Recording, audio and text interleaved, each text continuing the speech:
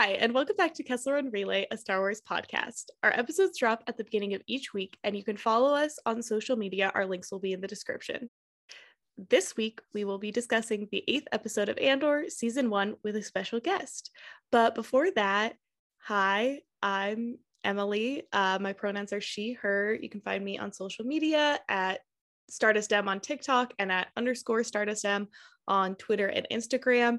And my brain of the worm of the week is Liam Hemsworth replacing Henry Cavill as Valance.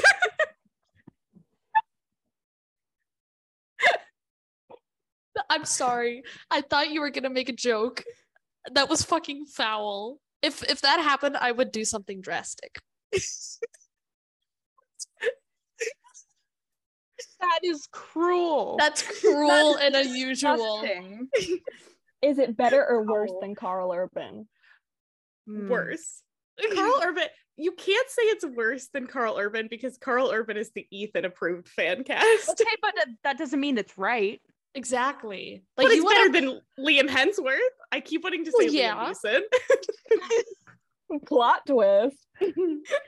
Oh my god. Listen, Henry Cavill, I could write an essay on this. Henry Cavill is the perfect person for Valance. Liv saw the edit too. Geralt in The Witcher is basically just Valance. Not only is he beefy, now Liam Neeson is. So what you're saying is now Liam Neeson is Liam the perfect Valance. Sorry, No. not Liam Neeson. Liam Hemsworth is now the perfect Valance fan cast because clearly they thought he was good to replace him in The Witcher. No. Henry Cavill is beefy. He has a single. R.I.P. Witcher fans. I'm sorry, y'all are growing through it. Yeah. I think we should put them in a room and let them fight it out. Yeah. See who comes out victorious.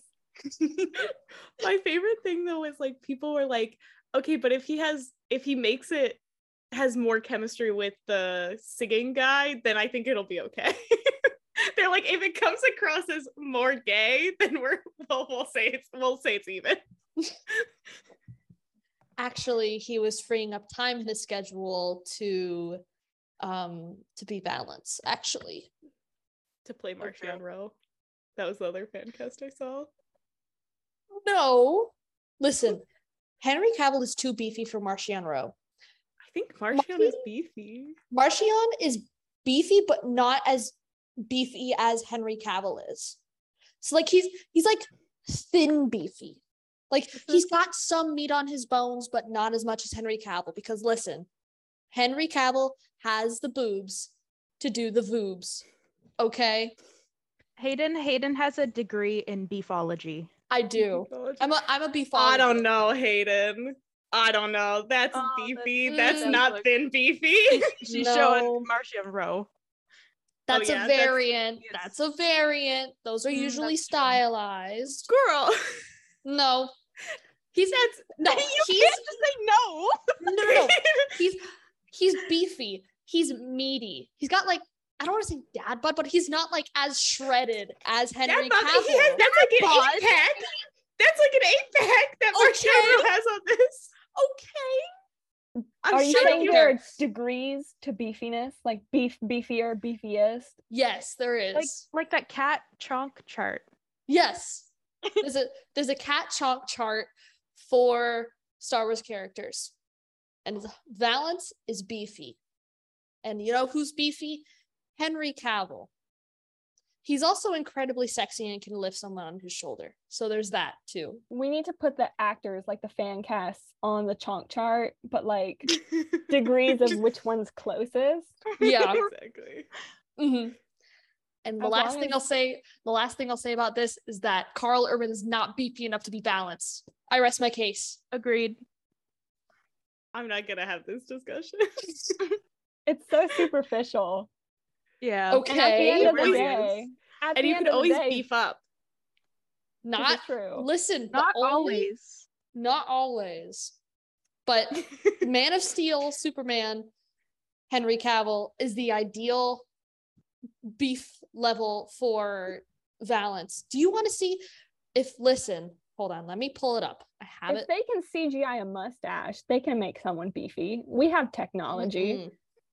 I don't And the trust them. mustache looked so good. That lip looked so natural and so good. Where is the goddamn panel / page? I'm haunted by that.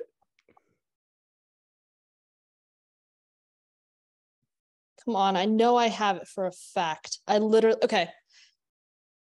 If they can't do this page, this is the page for the listeners. This is the page from Bounty Hunters number 10 when Valance is on the freighter, the rebel freighter, fighting the Onaka gang. If they can't do this page, they're not a Valance fan cast, okay? My eyes just popped out of my head looking at Yeah. that picture. I'm telling you. I love got how the you boobs. zoomed directly into his crotch. I was emphasizing the boobs. The crotch. The crotch. The crotch. The boobs.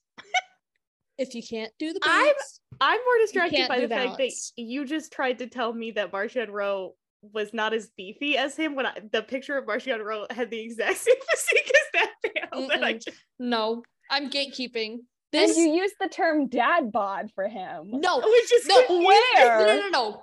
I think I misused the term. He's not toned, but he's a unit. There we go. It's not He's a Joe. unit. No, there was the Hey, one panel that you showed of him. Just stop talking. Fine. Final verdict: Henry Cavill is Valance. I rest my case 2.0. On that note, I think I should introduce myself. Hi, my name is Hayden. I use she, her pronouns. You can find me on TikTok at taika.ytd and on Twitter and Instagram at mcuytd. Although those things both might be subject to change based on unforeseen circumstances such as Taika Waititi's buffoonery. My brainworm of the week. There's a winner and there's a runner-up. The winner is Girl Boss, Lieutenant Hayden, Male Life Valance. And the runner-up is just Ham. The one guy from Andor whose name is just Ham. So there's that. He gives Waffle from the Thrawn novels a run for his money. I bet they met. Yeah, They become definitely besties. met. They were actually like partners before, and then they got split up. Oh my god. Anyways, Liv, why don't you introduce yourself? Hi, I'm Liv. I use she, her pronouns. You can find me everywhere at Olivia Amadala. And my is the Bosk mask for Halloween that I've wanted since late August that I finally bought today because it was Hello, on clearance. my Wi-Fi just went out. I heard Ham, and then there was nothingness.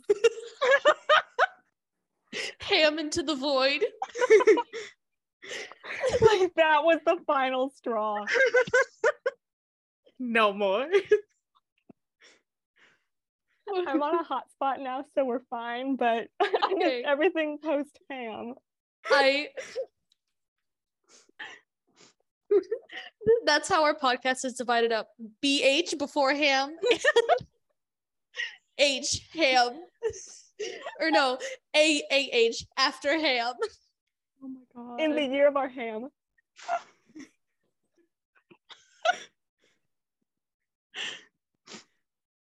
This is unreal. What a start to an episode. That's a good time for MJ to introduce herself, I think. I completely missed Liv's part. It's okay. I was just talking about my Bosk mask again. Okay. I was gonna say that Waffle left Ham for chicken, like chicken and waffle. Like there's gotta be a third one. The holy trinity of food names in Star Wars. When we meet When we meet Gravy. Yeah. Oh my god. when we meet Young Chicken in Gravy the next Star cameo. Wars comic run. Yeah, everyone stay tuned for my next comic official. I'm MJ. I'm sorry for everything that you hear on this podcast. I go by she, her pronouns. And for the poor, unfortunate souls who find me, I'm at Chimera_chat on basically every social media, except like Discord and the stuff I don't understand. I'm also on Spotify. Go Yes. hunt for it. Yeah. Go follow MJ on Spotify. It will be the greatest decision you ever make. If you've ever thought, damn, I wish I had a playlist for that Star Wars character, I bet MJ You've has done it. It's true. I've seen it myself. I have like a playlist for like Fen Rao from Rebels, but like not for main characters like Dooku and stuff. That's not my speed. There's, He doesn't there's need one. already people So have already true. done Dooku playlists. Who is Exactly. doing Garza Whip from Book of Boba Fett Listen. besides you? Lives were changed. When I saw her, I was like, I need a Bee Gees song on there. If no one else will do it, I will. My brainworm of the week, if that's where I'm supposed to go next. Yes. Not ham. It's from episode 7 of Andor. And it was at the very end, it's the judge. I don't know why, but I'm obsessed with that scene. Like the fact that we get to see more of like the boring political side, legal side of Star Wars. I want more of that. I like that Andor is showing us things we haven't seen. And Vince Gilligan invented lawyers and judges, so that's pretty cool. We're one step closer to getting Bob Odenkirk in Star Wars. As balance. As balance. We're not doing this today. We're not doing this today. He breaks the beefiness chart. Like I hate both of you. Bob Odenkirk ascends VP. No. I can't do this. I've had a all week the of it. all the other Valence fan casts are pre-ham. No. Bob is in a post-ham society. He cannot be bound by the laws of time and Ham. ham.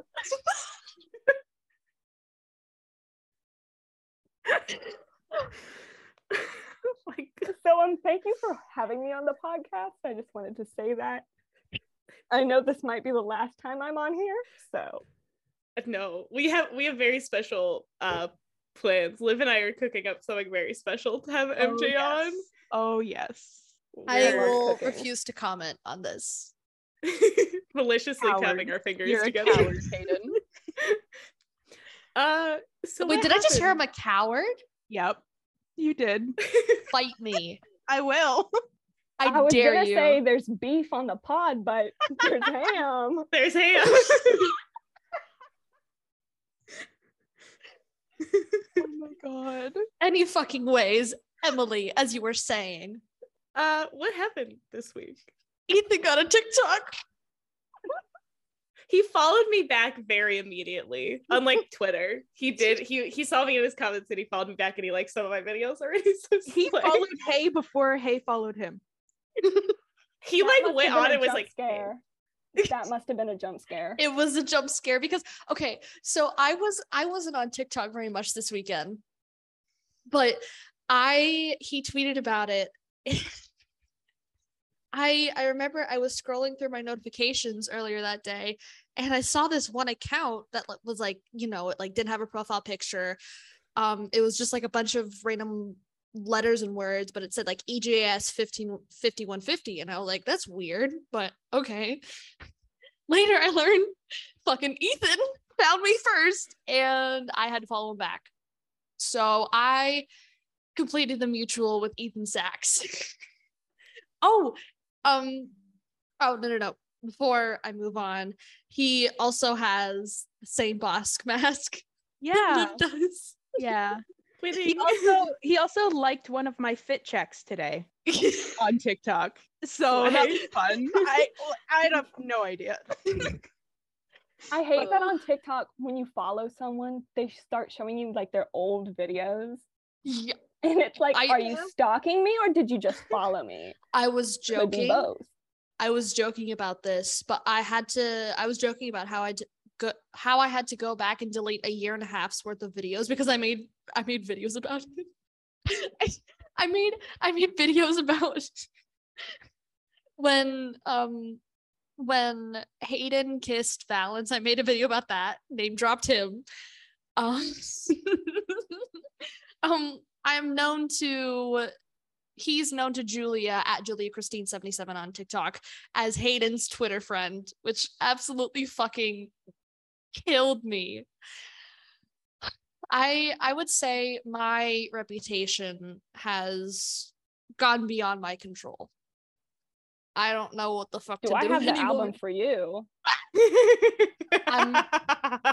Fuck all of you, all three of you on this goddamn podcast. We were all thinking it, but MJ was the only one brave enough to say it. MJ, we have tried.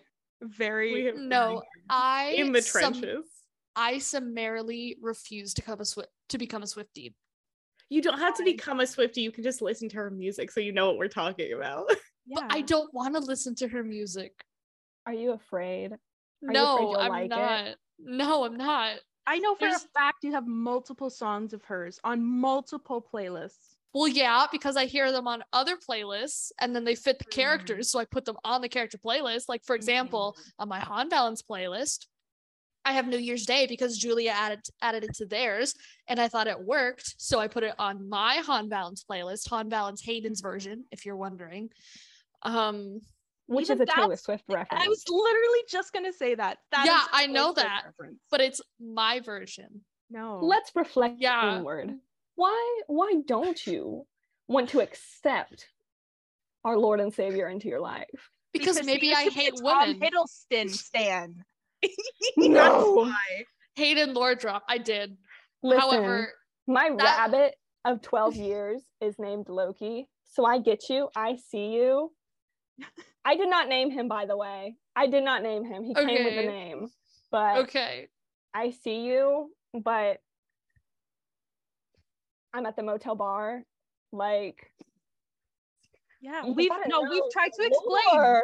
We've tried to explain that it her is the best Han song. Kira anthem.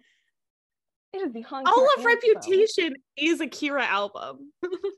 Like, if you haven't listened to Reputation, do you really understand Kira's character? No, exactly. Like I tweeted earlier this week, I trust Taylor Swift to write Kira more than Jon Favreau and Dave Filoni.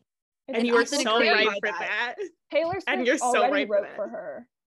Exactly. That's what the album is. Yeah. She got an early screening in Solo, so she could write that album. She has credits in Solo. Based on the songs by. Not many people know that. It's not in the yellow text. You have to look. Like, that's why I wear glasses. They allow me to see the truth. Reputation is just, it's a solo concept album. I just know Ron Howard's a Swiftie. He listened to it and was like, yeah, Amelia Clark, I've got the inspo for you. Oh, babes. I need you to listen to Reputation every day before you go on set. They actually had a wire feeding into Alden's ears so he could listen to Getaway Car to really get the emotions. They Kira built speakers into the Millennium Falcon. And it only plays Reputation. Exactly. You can barely hear it in the actual film, but if you listen to it on like special speakers, you can hear it clearly throughout multiple scenes.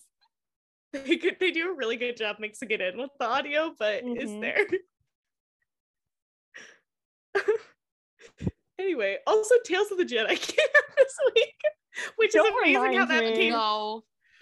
Look, if you want to hear some very great thoughts about Tales of the Jedi and the issues with it, because honestly, I didn't watch it.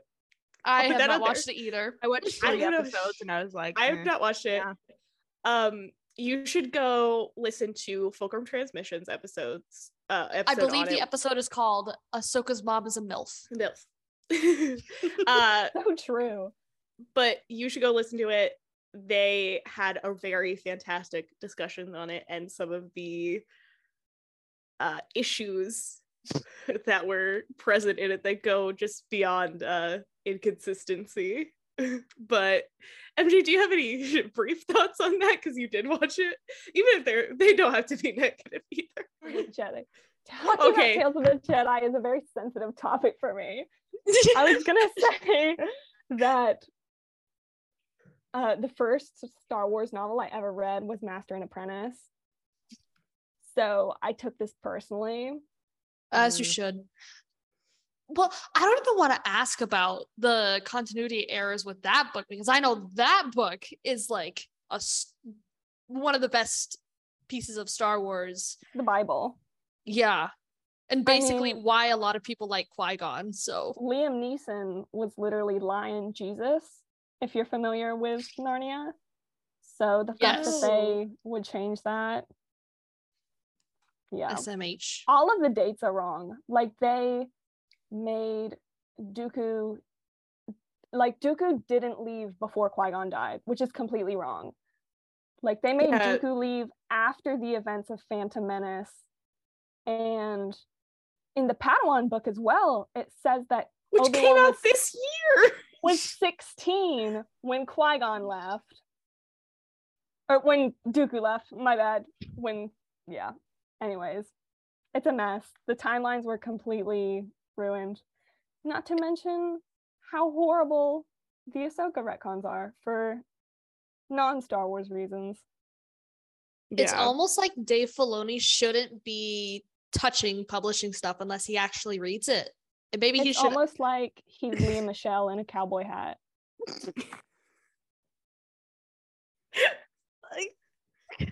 I love him. I love his art, but boy, he pisses me off sometimes. Yeah. Anyway, once again, go listen to Fulcrum Transmissions. They talk in depth, especially because Claire is like #1 Ahsoka book stan. Like, Kaden Lairdy is one of their favorite characters. So if you really want to like go hear it, I highly recommend going to listen to that episode. I don't think we'll end up doing an episode on Tales of the Jedi. Sorry, guys. If we even do, I think a lot of the episode will be about authorial integrity and why Dave Filoni is a fucking ass for doing that. Oh, sorry, that was a little bit mean. Sorry, Clone Wars girlies. But however, I really don't have any more sympathy for him. Anyways, moving the fuck on. You want to know what else happened today? What? Book of Boba Fett pops came out. You mean the Grogu? The Book of Grogu? The Book of Grogu Fett. How are you gonna release a Rancor Funko and make it the Grogu and Rancor and not Boba Fett riding the Rancor? I don't fucking get it. You know what? I was thinking this today. The Book of Boba Fett is the new Solo. It kind of really is in the marketing, in how, like, it's... We'll get into this in our Book of Boba Fett episode, but what they fucking did with that show was a travesty. They had such a good setup for the show, and then they made it about fucking Luke Skywalker, Ahsoka, and fucking Baby Yoda. Fuck that little green baby. I wonder whose episodes those were. Dave Filoni, I am under your fucking bed. You see, I was rooting for Valance to be in Book of Boba Fett season 2 or Mandalorian season 3. Now he is not getting his grubby little hands anywhere near the Bounty Hunters series. That's not fucking happening. I don't know how they would have done that though, because I think Bob Odenkirk was still filming Better Call Saul season 6. Yeah, it's right. MJ, it's been lovely having you on. Would you sign up for me? Bye, guys. It's all over. See what I did there? It's all gone. Stop. You got sorry. Stop. I'm so sorry. I cannot. I'm being personally attacked on this episode tonight. It's not a brainworm of the week. It's the brainworm of life. You know? I'm never getting over Vile. this. When you and Josh eventually start your Better Call Saul podcast. Better Call Saul with the X. It'll be over for all of us. It's gonna be fan casting the characters, but like we only have 6 main actors. So we just have to reuse them. Like Bob will play Valance and Han. Like he'll be Han in the original trilogy remake. But then when we finally get Bounty Hunters, like he'll have to switch between the two. That'll make Han balance a little awkward. Nothing Loki hasn't done. If Marvel can do it, That sounds like a little bit like Loki. Alexa, play Getaway Car.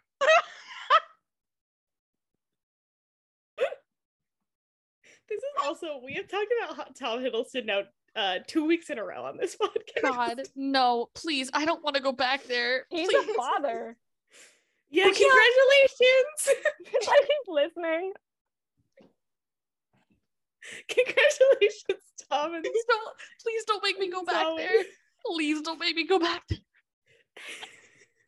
I'm Just still getting more bullied. Flashbacks. I know you're a big fan of the podcast, Tom. Sorry Sorry about what we said last week. To this day, I am still bullied on Loki and Tom Hiddleston Tumblr. I don't want to talk about that any fucking ways. Moral of the story, if you are gonna release more shows from, or more Funko Pops from the show The Book of Boba Fett, and not release any of Boba Fett, I'm entirely skeptical of Where is my shirtless Boba Pop? Where is it? Where's the I- back tank? I need Yeah, honestly. I need one of those like movie moments Funkos, but it's Boba coming out of the back to tank with his titties out. Yeah, I so want true. that. I would pay good money for that. Where is he on Also, the chunk chart? The Oh, beefy he's a man? chunk. He's chunky. He is up there with balance. Also, how are you gonna release, once again, 2 more Grogu Funkos, but not a single Cobb Vanth? Even though the only Cobb Vanth Grover's on released- Luke too. Luke too. Oh god. three. The only Cobb Vanth they've released Stop. was a helmetless with a chase. I need a helmetless Cobb Vanth in my possession. yeah. That isn't gonna run me like $100 because I couldn't find the chase. Anyway, moving on to more positive, at least things that we are excited about. Not maybe positive tone wise, but Loki season 2. like Stop. I can't. Andor episode 8. So first, overall thoughts. Anyone I wanna fucking start? love this episode. I say that every week, but honestly, this show is it's fucking perfect. Like, it's the perfect amount of Star Wars mixed with like the perfect amount of like spy / thriller / I don't even know what the fuck is going on. It's just perfect. And each episode is so tonally perfect and so well paced. And the show itself is well paced overall. Like, I am looking forward to each episode of this show more than like each episode of Mando and each episode of both seasons, each episode of Book of Boba Fett, each episode of Bad Batch, probably combined, except maybe the episodes of the Bad Batch that were on Braca, because I thought Cal Kestis was going to show up, but he didn't. Anyways, long story short, I'm looking forward more to this show every week than I think I have the past 2 or 3 shows that Disney has put out combined. So, again, more small scale, this episode was so great. It showed us all of the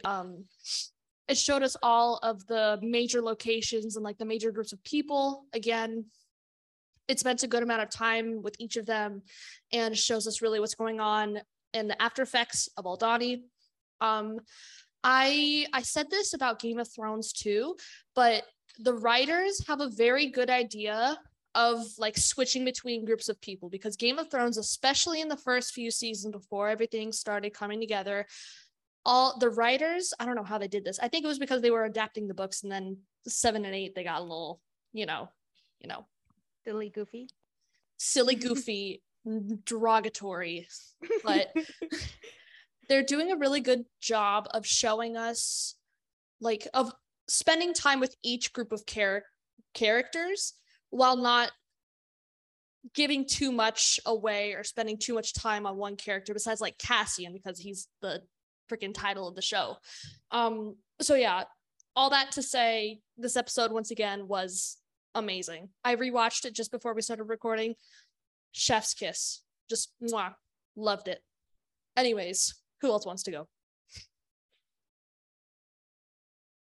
and are good.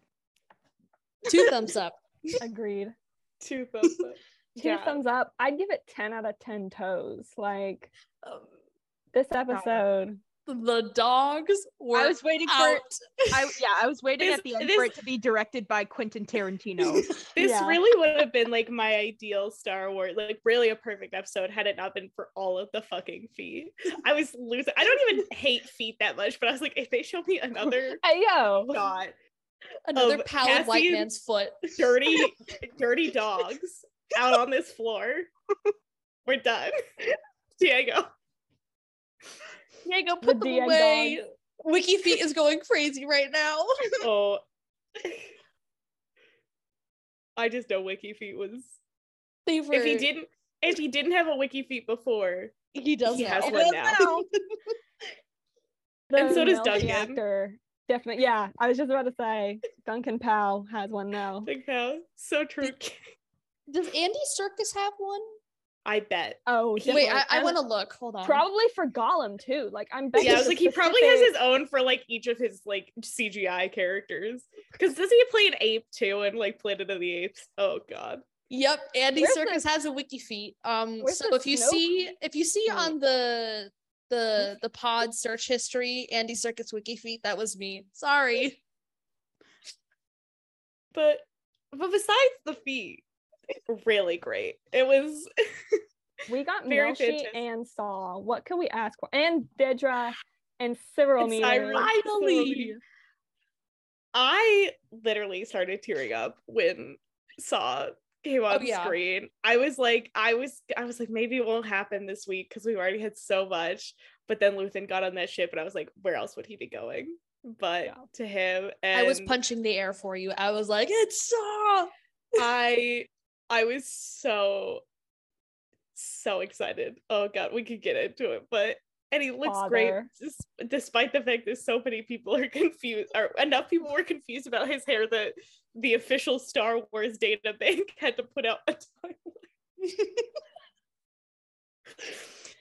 Guys, There's a hair Saw grows. hair timeline, like officially, like Yeah. before ham, post ham. Post him. Guys, Oh my God. Saw's, I don't know if you noticed, Saw's not naturally bald. he didn't lose his hair. That's a choice that he makes occasionally. He was bald in Fallen Order. Like, Yeah. He shaves and then he stopped shaving and then he decided to shave again, apparently. He has eras. yeah, He just reinvents himself. This is his post-child hair grow out. Like, He's not a dad anymore, so he has to have a little bit expressing himself. It's the Saw Gerrera equivalent to like bleaching your hair. Yeah, exactly. Also, Jin used to shave it for him, so like, whoops.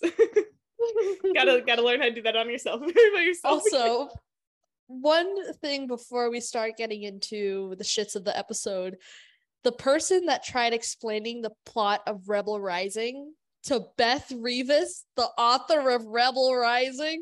I would have deleted my Twitter if that was me. Yeah. Like he would never I- see me again. Saw and her had already, I don't know the exact phrasing, but the phrasing was also really funny. And Beth goes, "Oh, I know." Yeah. That killed me. The way that I was like, that was kind of her to just be like, "I know," instead of Yeah. like, 'cause I would have not- obliterated them. I would have honestly just posted I said this, I would have posted just a picture of the book cover and it's slowly like zooming in on Beth The Revis. names. I would have been a whole lot pettier if I was her. She's better than me. I think she's better than all of us. Yeah. The audacity of some people. Oh my god. And again, before we get into the I'm shits of the still mad episode- about the puppets. Like that was personal. Like Oh I don't know my God. how many tweets my thread was, but I was like angry I can't- tears. Like I love puppets. Like I'm sorry if any of you go to my Twitter after listening to this, Keep which I Frank don't think Oz's anyone name would. out of your mouth. Exactly, the disrespect. Like that's Miss Piggy. I cannot talk about this situation without getting angry. We have to. We're moving on. We have That's to. post ham. That's pre-ham. That was pre-ham. That's That was over. pre-ham. That's I'm pre-ham. a different person. Exactly. Ham.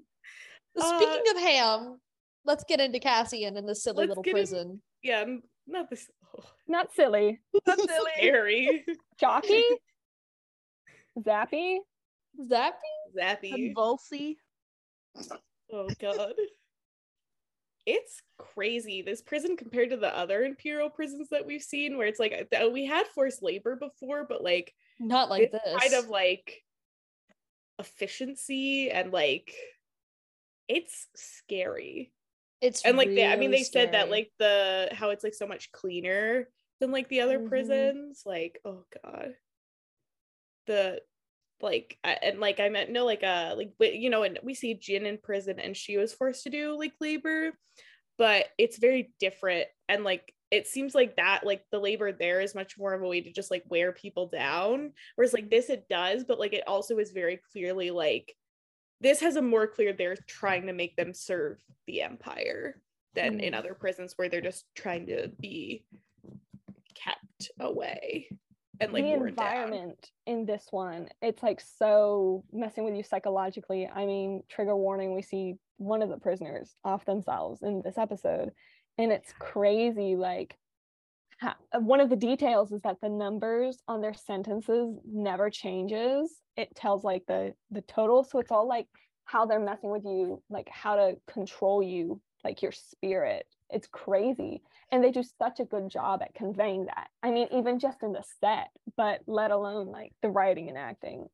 Yeah. Oh yeah. And I mean we say that, but like I mean we made fun of the feet, but like yeah, even just like that's kind of like I mean just like having to be like barefoot all the time, this the sterile white environment where and you're like around the same people, and then like you're underwater, you're not seeing the sun, the only windows you see are out to other prisoners and then other like the water coming in is great. It's like yeah, and then it's so interesting to then see that immediately oftentimes so contrasted with then Mon Mothma's apartment.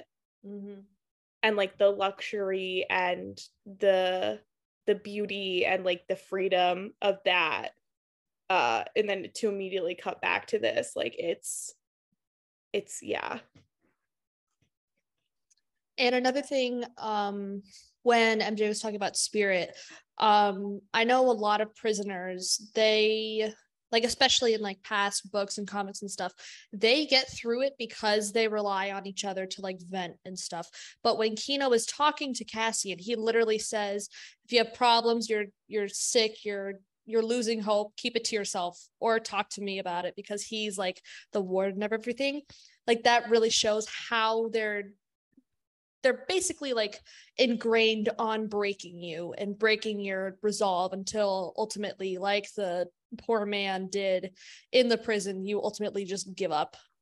And it's and like even when they're like even the infighting when they're trying to ask Cassian about that law, where you see like they ask and even within themselves they have that like discussion about like, you know, fighting, and clearly he doesn't know, and then like Milshi's whole speech about like don't worry about it, they'll only let you out when they want to let you out, which is also like, I mean, this is jumping a little ahead to his character, but it's startling to see a character who the first introduction we had of them was them breaking someone out of prison and who ended up sacrificing their life for the rebellion say it's hopeless.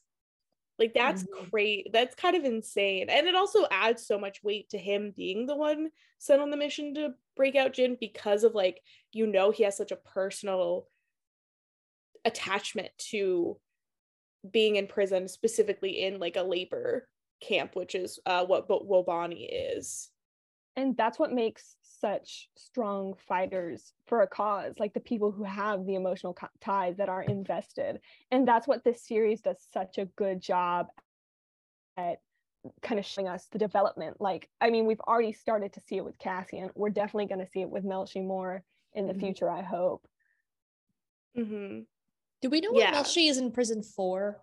Was that said? I don't think they said. And I think you were talking about this on the last episode, but do we think he's a rebel already? And that's why he's in prison. I don't think he would say what he said about like being stuck there if he was already a rebel.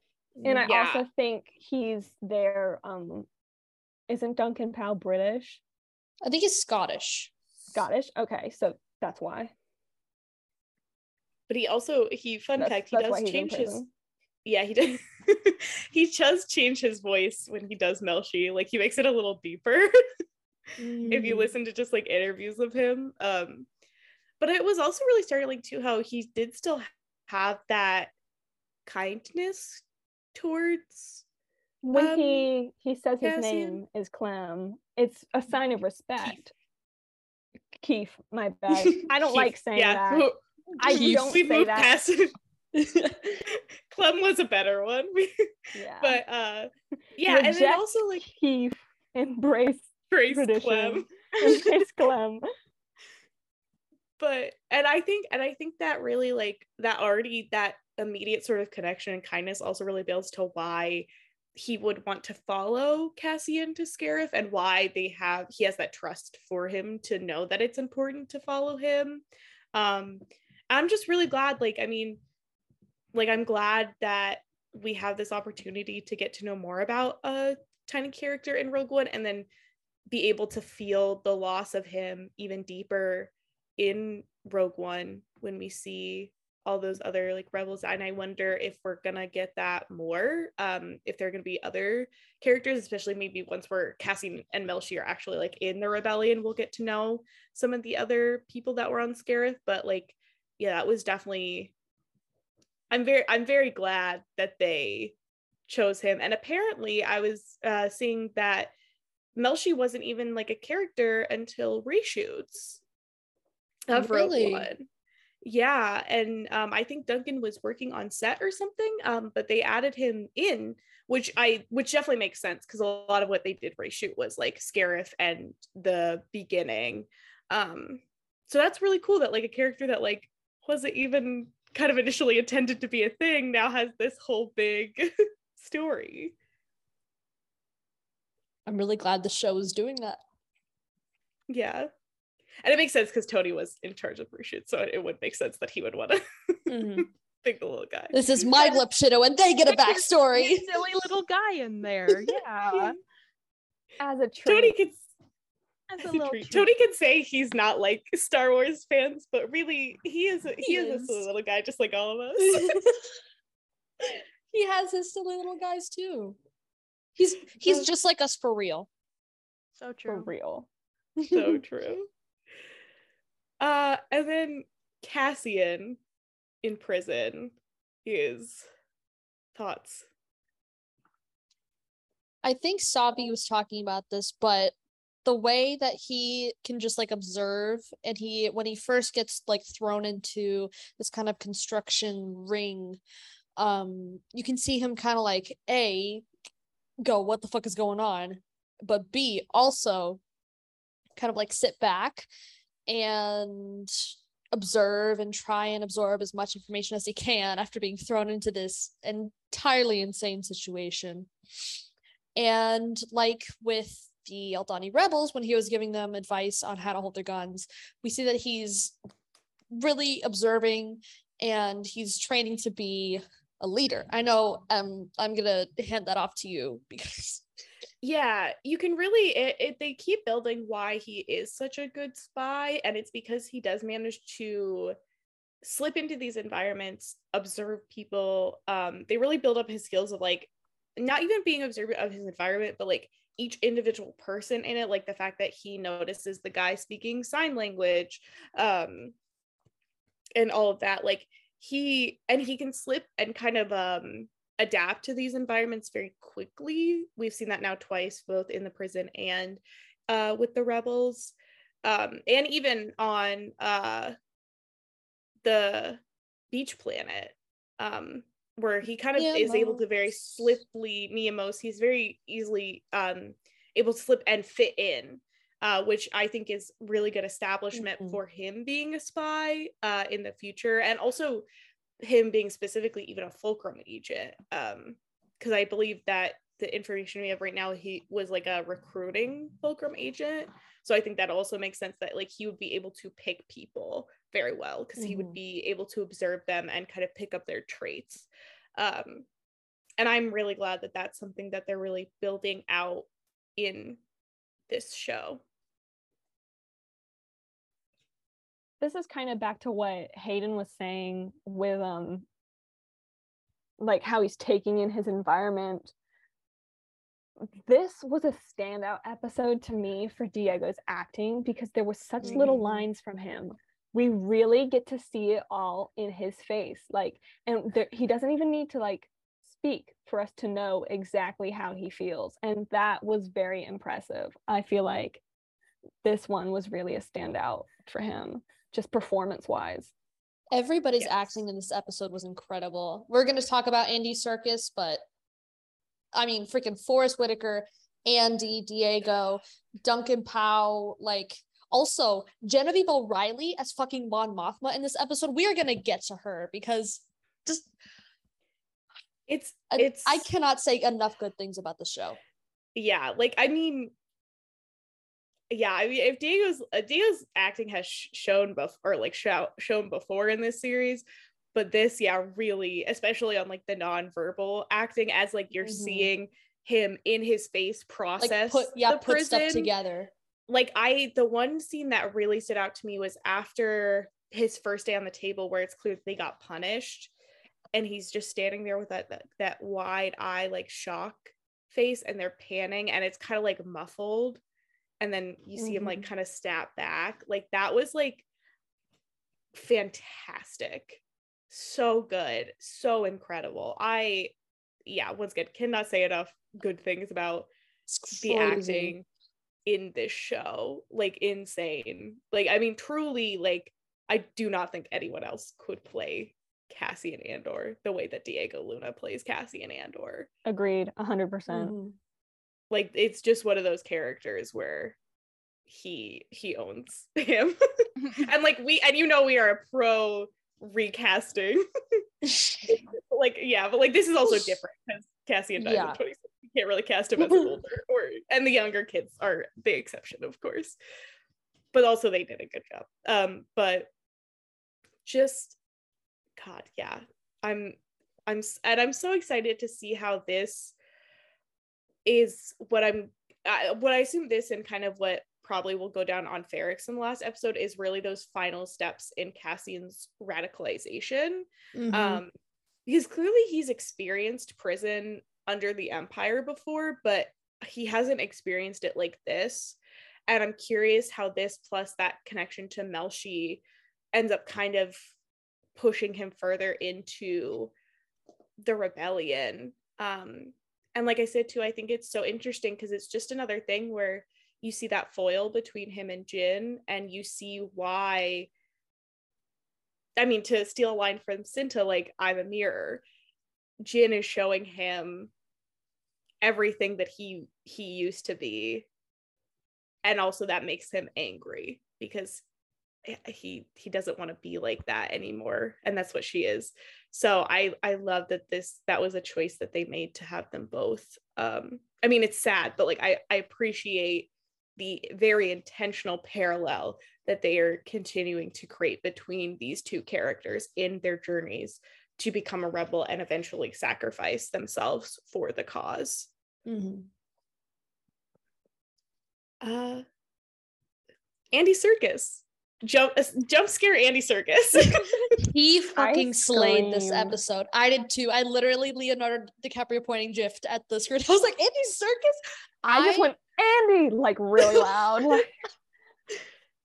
I remember, I've been in the shits of Twitter to remember long ago enough when there were rumors of Andy Serkis being in Andor, and they were like, is Snoke going to be in Andor? Why is Snoke going to be in Andor?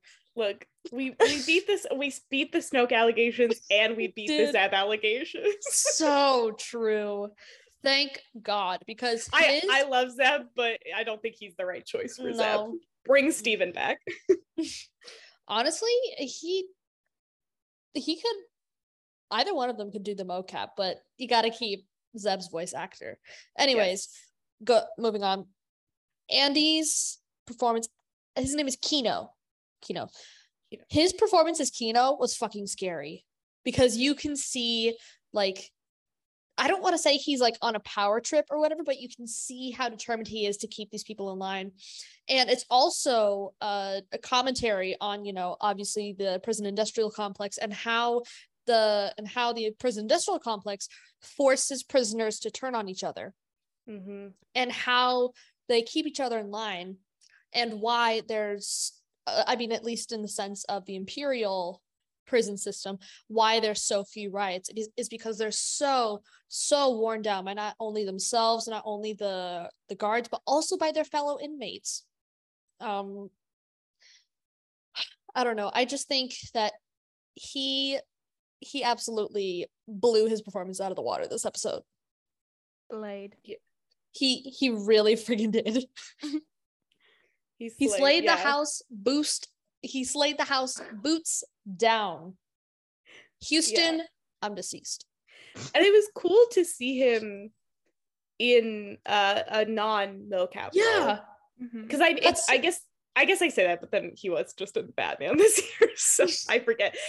To be honest, not one of his standout performances maybe as Alfred, but this was really great. And I think it's interesting on this promise of freedom and how that can make you turn on the people who are in the same position as you. Like he says, like he has like what 240 some days left, something like that.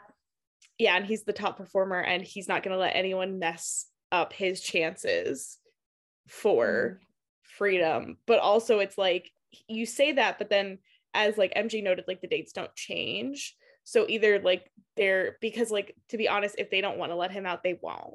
Like they'll come up with some reason.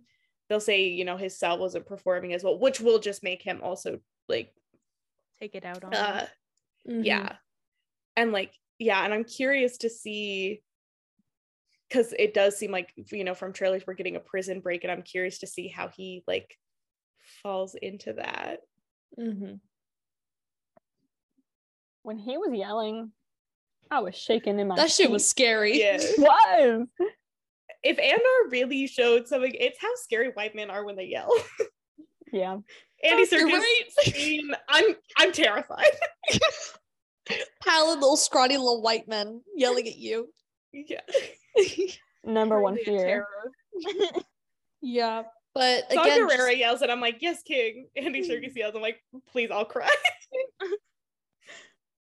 But another thing about Andy's performance is that we don't get enough Andy Serkis like face roles, and to have him be in such a prominent role, at least in this episode, maybe not in the Star Wars galaxy, but like at least in this episode, and for him to like blow his performance out of the water, just I don't even know what I'm saying anymore. I just think that he was incredible in this episode. Go ahead. Sorry, go ahead. No, go ahead. Okay. Go. You're the guest. It's okay. I'm sorry. I wonder if, like you were saying, we don't get enough Andy non-mocap roles.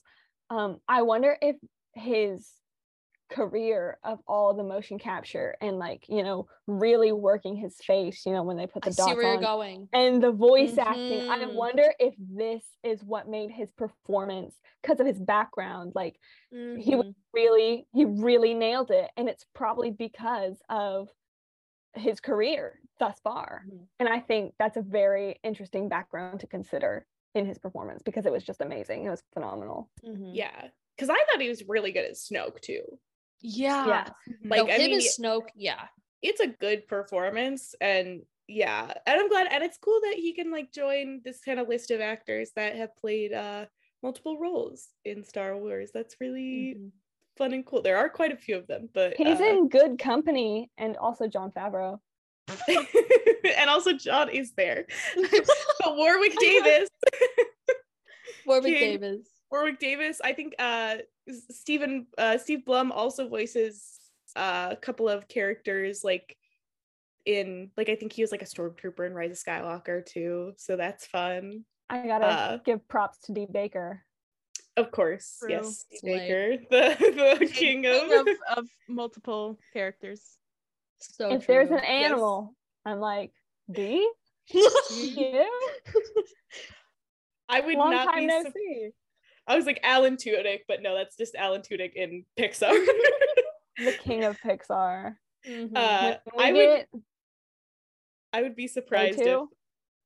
yeah, he's coming. But I'd be surprised if Warwick Davis somehow doesn't find himself in this show at some point. he'll be there. Well, same with anything Mark else? Hamill. Mark Hamill.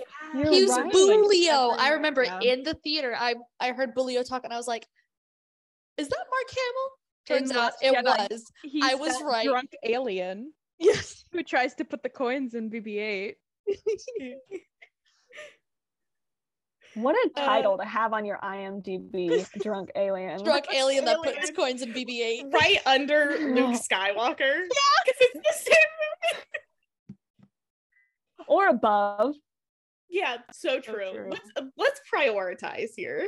Who had the more cultural impact here?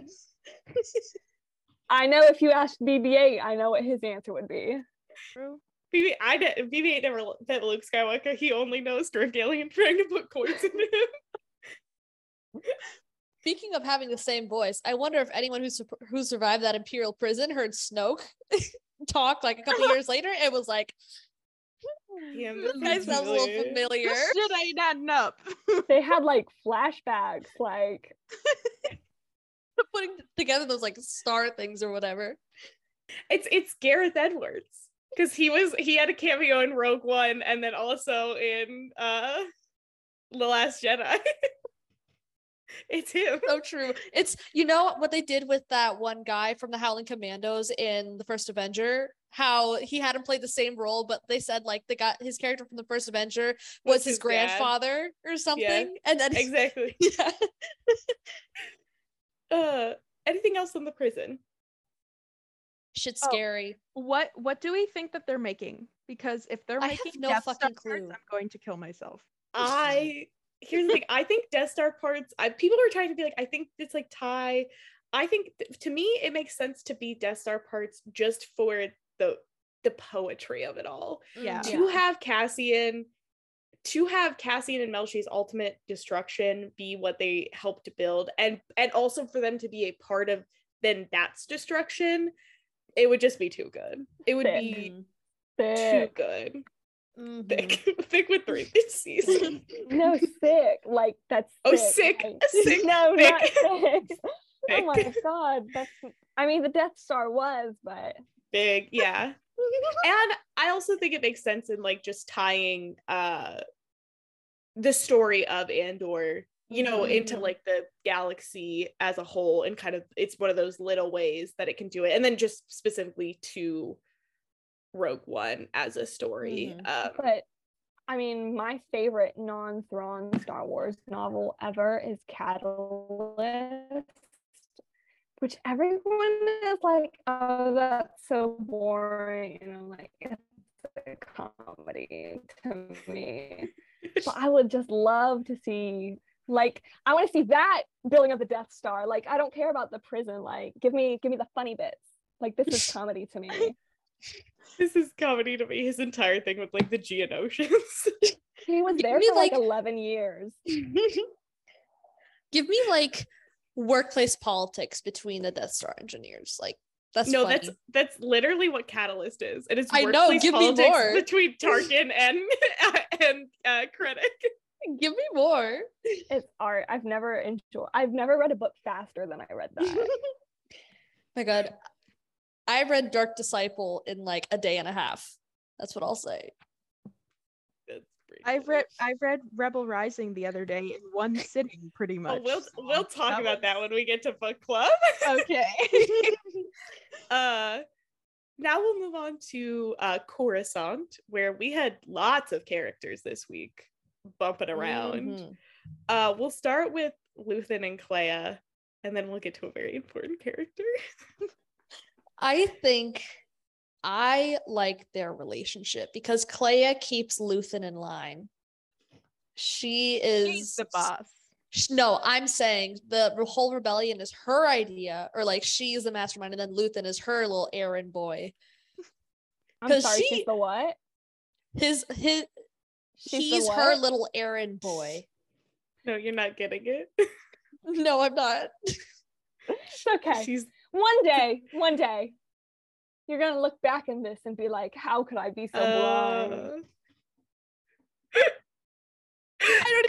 I'm gonna be honest, I don't even remember what I said. Okay.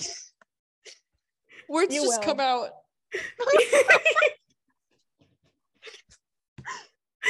I'm feeling very attacked in the Zoom call right now. I'm sorry, you just keep doing this to yourself, really. I don't know how. The number on your prison sentence just got like longer. Excuse me? Like the longer you stay in this Zoom, the worse it's gonna get with the Taylor Swift references. That's a Taylor Swift reference? You said master. Don't worry about it. I did. I'm gonna be completely honest. I do not remember the word mastermind coming out of my mouth. The first thing I heard, loud and clear, like Andy Serkis's booming voice. Oh god. Now Clea, girl boss. Slay. Or like Leia. We're like Leia. She's cutting off communication affairs. Like it's nobody's business. So true of her. And I mean, she was right. The Empire was monitoring their transmissions. She was right. Yeah. And also, so it does seem like Cassian being hunted down was not just her idea behind Luthen's back, because he seems to also be concerned about him being out there and them not knowing where he is with information about Luthen. Because I guess I didn't even put together that, like, oh yeah, he probably did show him more because he let him on his ship. Like that was a lot more than probably someone like Val or Cinta or like Nemec saw. And probably because Luthen thought he was gonna die. That's why he told him so much. Yeah. And then when he lives, and then also, or that he was gonna stick around like Val and Cinta and they would be able to control him in the same way that they do Val and Cinta. Luthen's so relatable. Me when I overshare to strangers on the internet. You are either bonded with me for life or you have to die. Exactly. And we know what they chose for Cassian.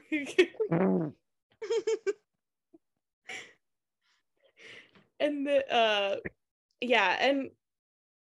it's so interesting. And yeah, you're slipping. I've just been hiding for too long. And then who does he go to visit?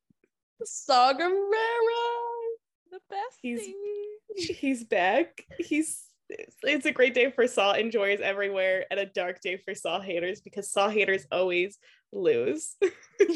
In the end, you will always lose. In the end, Star Wars is about Saw Gerrera. Yes, he is Mr. Wars. He puts the wars in Star Wars. Like he literally. No, he literally says like, let's call it war. Like that was because that wasn't even in this episode. No. This episode. This performance. No. I was watching it again and like the minutia of his face and like every little twitch just fuck, man. Because like other actors that would come off as like over dramatic and overacting, but the way Forrest does it, it feels so natural and so perfect so for real. The character. Yes. Oh god, they're lost. They're all lost. I'm the only one with clarity of purpose. screaming. Also, I'm almost positive he said I'm not going to take a mission for like another person because I don't want to put my own people at risk. It's because the last mission he took for another person is when he lost Jin. He had to leave Jin behind on that mission. So there's a reason he doesn't want to risk, and one of his other partisans betrayed him.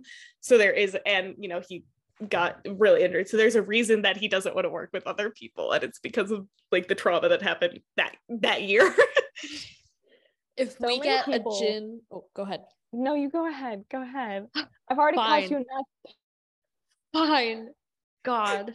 Swifty, the Swifties are ganging up on me today. Anyways, Tor was If- announced today. Can you blame us? Yeah, it's so true. We're overwhelmed. I This can't is with our rebellion. Like, it was on Good Morning America. it's giving And I we are turned the into Saw. it's giving we are the daughters of the witches who didn't burn. But anyway, what I was gonna say that if we get any sort of like Jin mention or like reference or even like a look from Saw in this episode that's coming up tonight, I'm going to have to call an ambulance for Emily. Like Yeah. she's gonna be literally. on speed dial. Like I was like, because I was even thinking about it because it's so interesting because this is clearly not the first time that Luthen and Saw are meeting. They clearly have a established rapport, an established relationship. Now, there was a lot of times that Saw was off-world meeting people and Jin did not come with him. However, I'm just saying, if anyone was going to know that Saw had a child that he was taking care of, that he was training, it would be Luthen. and might understand that if the child is not around, someone might be touchy about it being brought up. So I'm just saying, and it's not that Jin was necessarily even a secret, because like in like the Rebel dossier, it says that like people like Enfys saw her, other people had note that like he favored like her. So, And I mean, even in Rogue One, when she says, because I'm the daughter of, oh wait, that was Galen, that wasn't Saw. In my mind, but- she is Saw's daughter. But they knew. So true. They knew. They still knew. so true. I forget Mads Mikkelsen is in Star Wars. Like, No, I I do really the do. same thing. every day. It's him and Marvel too. I love both Rogue One and Doctor Strange. Like I love both of them, and I'm always like, oh god, Mads Mikkelsen is in this. like a They worse waste jump him. scare than Andy. Ugh. I People. I don't know what Star Wars was, the Star Wars databank was on calling him Jin's pseudo adopted father. I take issue with that because what else do you want? Like what else do you want? What is pseudo about that her. relationship? Like, yeah, do you want you papers? either adopt someone or you don't. I'm There's just really saying no they gray area. don't say this about Bail and Leia. Yeah, like I'm like she was with, it wasn't like she was with Saw for a year and he was like, oh whatever. She was with Saw for as long as she was with Galen and Lyra. He called her his daughter publicly in front of the partisans. She basically was like, I mean, maybe he didn't call her like dad, but like in all ways except for the actual title, he was like her main caregiver and father. I don't take the pseudo off. It's just adopted Arguably- father. Arguably, Saw raised her more than Galen did. It's not Yeah. even arguably. Like, just read a book.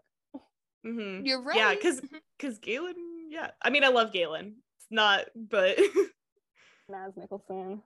Well, yeah, especially if you consider that Galen was absent for the first couple years of Jin's life, pretty much. yeah. He really No, only I knew mean- him for like what, 2 or 3 years? Yeah, Lyra really like raised, like on Coruscant, they spent the Yeah. most time together. And then, yeah. But anyway, it's just, it was so good. And and Luthen still covering up the fact that he was the one. And then I like if I had 1,000,000 credits, would I still be in this cold game? And of course you would be. That's exactly where you would be. Because it's true. Yeah. I do like the consistency in Saw's bases. That's just a little note. The fact that it's all like caves and obscure, not, I guess Jedda's not that obscure, but it's all caves and out of the way places. Where wherever this was, I know they said the name, but like it was like May. It was something like a May with like MR or something. It was like Mega. I don't know. No. Maylar Run. No way. Saw's secret Maylar base Run. is in Maylu Run. Maylu Run. It's on a fruit. But I just love seeing Saw, and I very much appreciated it. I know it was just one conversation, but I very much appreciated that it was not this sort of immediate villainization of him and his tactics and what he was saying, because I mean, what he was saying was true. There are a lot of rebels who he does have the clarity of purpose that some people do lack. It is 100% within his right to not want to work with separatists, him of all people. And like, you know, not wanting to put his people at risk for people that he feels are not as effectual. I really appreciated seeing that nuance, especially given like the week before where we had that conversation on the Aldhani heist. I felt like this was a really good continuation of, you know, different tactics that the rebellion uses and kind of different ideologies that these rebel leaders have. And once again, I loved, again, the contrast between when you see Mon Mothma and Luthen having this conversation on Coruscant in this shop full of all these goods, and then you cut to Saw in a cave having, like, they're sitting down. It's a much more casual conversation. There's nothing to hide between them, well, except for the fact that he's hiding he did the heist, but like it's a lot more open. Luthen is allowed to be more open, but there's this contrast of like Saw is really on the ground, whereas Luthen and Mon Mothma, they feel so far away from where Saw is.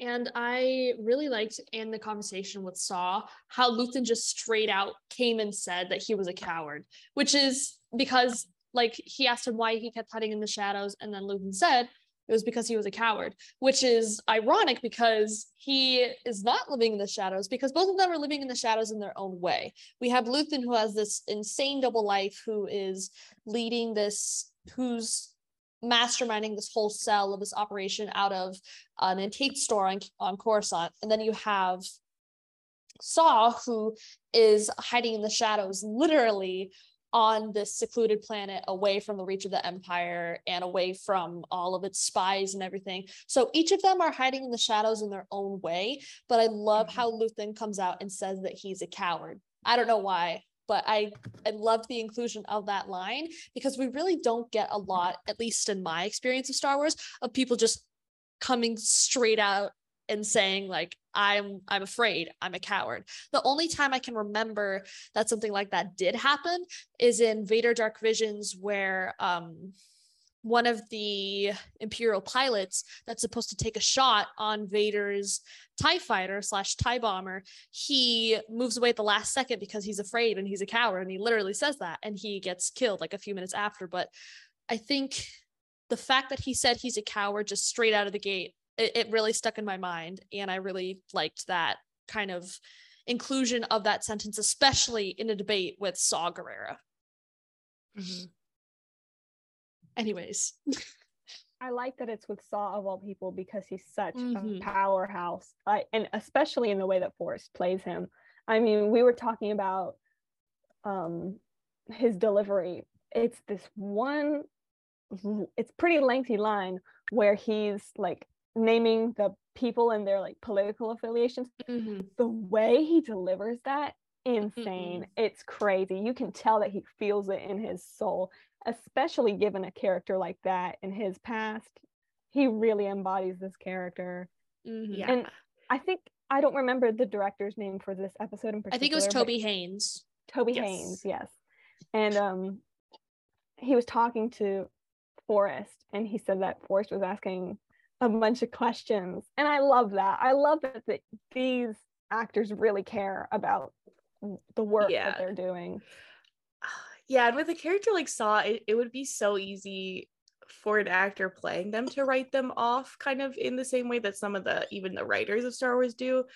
But I mean, you saw it. I mean, you see it in like the fact that Toby was saying that Saw was asking questions.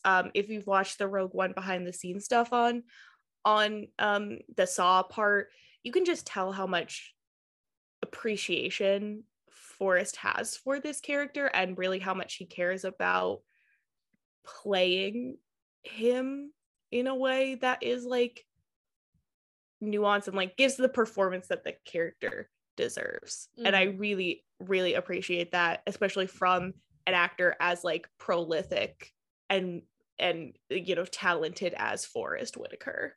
He plays him with a lot of nuance, which I think gets lost on some people. And if other actors were playing the role, they would just not be able to do that. But again, like I said, like the minutia of each like twitch in his face, like you can only get that with Forrest Whitaker. And the fact that he brings it to the role is just incredible. Like he knows the perfect way where to like soften his words, exactly where it's like yeah, like where how to switch the persona, like you saw that in Rogue One, like depending on who, like the persona between when he was talking to Bodhi and then when he was with Jin, like Bor Gullet. Let's see the origins of Bor Gullet in Andor. How do they pick that guy up? He was just chilling on Melu Run. He's actually in the he's in the ship, the X-Wing that they have. He's their pilot. People say Andor doesn't have Easter eggs. You guys didn't see Bor Gullet, episode 8? Episode 8. We did have two tubes. You rarely saw him, and then like I think you like briefly, but you saw Boroff too, the big white guy. So I mean, you can tell that's also I appreciated very much how they showed how committed the partisans are to Saw, because that's like that's consistency in his ranks for 5 years. But Slay, two tubes, love you. They said we have the costume. Let's get these costumes, roll them out. This is how we get Warwick in Andor. No, because he was the Talpini, the like little guy. No, Warwick did play a role in Rogue One. He played. I said in Andor though. We need to bring him back. Yeah, bring the Talpini back. Any other thoughts? Change.org. That's something I think Tony would actually really get behind. This is fan service at its finest. It's fan service for me, a person who works at Rogue One. I am the fan that's being serviced. Any other thoughts on Saw? No, literally perfect. Better we call will move Saw. on. You didn't make that joke in the prison. MJ. We forgot. MJ, we can't. No, we can't. We can't do this.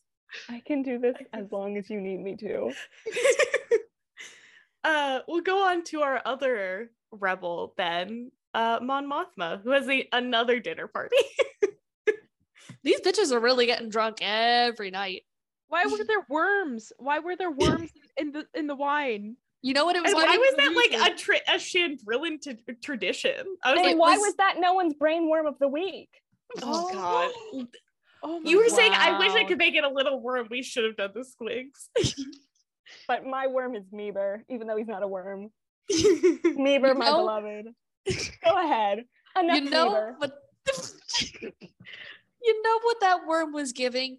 It was giving that deleted scene of Thor Ragnarok where Bruce eats the bowl of worms that he thinks are noodles. You're never beating the YTD allegations. No, you're never really beating not. them. He has disappointed me so severely. I'm embarrassed to be associated with him. I say as I have his drawing of Mjolnir on the back of my computer. I like how you tried to turn around like we could see it. No, I just wanted to make sure it was still there. But yeah, Oh. he drew those little art pieces like on the wall in the Team Thor shorts. He drew all of those. And the picture of the picture of Mjolnir holding Thor, he drew that. Anyway, he designed that square ship in the yes, one he scene. did. I remember from the director's commentary, which I don't have memorized, but I have listened to a lot. I'm in a different room right now, but in my room I have a big Jojo Rabbit poster, like the Oh full my size God. from the Actually, movie theater. holy shit! Today is the 3-year anniversary of when I watched Jojo Rabbit for the first time. Wow. Did you not see it in theaters? I did. I Oh, saw okay. it because it was like a really limited release because it's like an indie. I remember quote unquote. that. But I was there the entire like session of filming. I was there for the location shoots. I was there for the people who met him while he was shooting. I'm an OG, okay? I was on their like close friends list on the Instagram Me too. account. Yeah. I was we on see the each other. I was on the Jojo Rabbit. We were besties with the Jojo Rabbit media intern, the social media intern. Yeah. That one guy. And then when they came out with the filter of them like holding the rabbit ears. yeah. And then we joked that we needed PR packages because we were doing most of the promotion from this movie. I actually had a friend unfollow me for that. And they said, "You guys are so annoying. You're so full of yourself." Let's be honest. Yes, we were. I mean, Anyways. average Taika fan, especially in this day and age. Oh my God. Don't even get me started. I am so embarrassed. It's a good day to be a Sam Raimi fan. Moving on to Yes. Mon Mothma. Another Anyways, sleigh dress. Taika tangent over. Another day, another sleigh, Sleigh. another sleigh dress. worm. Perrin's still in his dumbass fucking robes with a Oh my dumbass God. ponytail that he Okay, refuses but to hear take off. me I'm gonna out. rip He it off his is head. so ugly. MJ, Rusty. no. MJ. No, I MJ. didn't say MJ? anything. You didn't have to. The audio. MJ. I've been framed. MJ. No, you're lying. When Tay is right there, MJ. Tay's a MJ. gilf. Red, MJ. Gilf, red is he's a my dilf. favorite color. I love red flags. Oh, MJ's like, MJ. oh to be This podcast to took be- a turn. to be one of the women Perrin was flirting. And then he got jealous of Mon Mothma for talking with Tay, one of her childhood friends. Oh, he's so toxic. I could MJ. Wait, how do you kick someone out of the Zoom call? You They're know, really it great was having you. inevitable. It really was. But this is where we actually do learn their backstory, which is so she was a senator at 16. Padme Slay, once again. What a no wonder they were close. But she was married before she became a senator. She got married at 15 years old. And then they moved to 15. Coruscant at 16. I can't imagine. No. I was Mon emo Mon when I Mothma, was you're a 15. victim, baby. They're both victims. But also, like, I was like, so has Perrin just been a senator's husband for the past like 16 years? I think they call she those been first his sugar ladies. mommy? First ladies, first gentlemen. No, because isn't that what Doug, the guy, Kamala Harris's husband, is called? Yes. The first gentleman. He's been a first gentleman since he was 15. 15. Another slay for Lita. I thought feel this was bad a great for the look. daughter. I know. Okay, but I didn't Listen. put that together. on my own podcast, which is a mess, I was attacked for calling the daughter sus. But does anyone else get that vibe? Like, I No, don't I like that she sides with her dad. I get I'm that a vibe. little, No, I'm a little nervous. I'm a little See, nervous. this week kind of changed though, because I felt like she was, I don't know, it felt a lot more, I don't know. I feel like maybe we're intentionally being led to believe that she is Mhm. sus And then when something goes down with Perrin, I think she's gonna maybe side with Mothma. We know Perrin's the imposter. Oh, yeah, of course. Perrin, I'm suspicious because I feel like Perrin is starting to pick up on like something going down, and he's gonna. Like when Mon Mothma goes to beat Tay for the first time, he like turns away and he like makes a comment about how he's stealing his wife. He turns away and then he does like a double take and then like looks away and like sighs. So. Oh my God, he's gonna be in The Crown, and Tay was also in The Crown. That's No so way. funny. They've got previous. The crownification of Star Wars. When is Elizabeth Debicki getting in here? Come on. Imelda Staunton, where are you, girly? Claire Foy, come on. They're gonna bring in Matt Smith. No, I was literally just about to say, where the fuck is Matt Smith? Well, wasn't he supposed to be in? He was supposed to be young Palpatine. Palpatine. So I feel like it's only a matter of time before they. If they can get him between House of the Dragon filmings, oh, he's done for. They'll snatch him up real quick. Where's the guy that plays not Charles? Wait, yeah, Charles. The one who plays Charles with Imelda Staunton. The guy who was in Game of Thrones. There's a lot of people who are in Game of Thrones. Hold on. Prince Philip, their brother, has been in Game of Thrones at one point. Which Vel has been in Game of Thrones. She was a fucking bitch to Arya. Was she a lesbian in that movie, in that show too? Not movie. It seemed like it, honestly. Oh my God. Because you see Game of Thrones, everyone is. Like, you can't be straight in Game of Thrones. You're right. But you see, she was a mean lesbian that bullied Arya. And she stole people's faces and tried to... She basically beat Arya up while she was blind. And...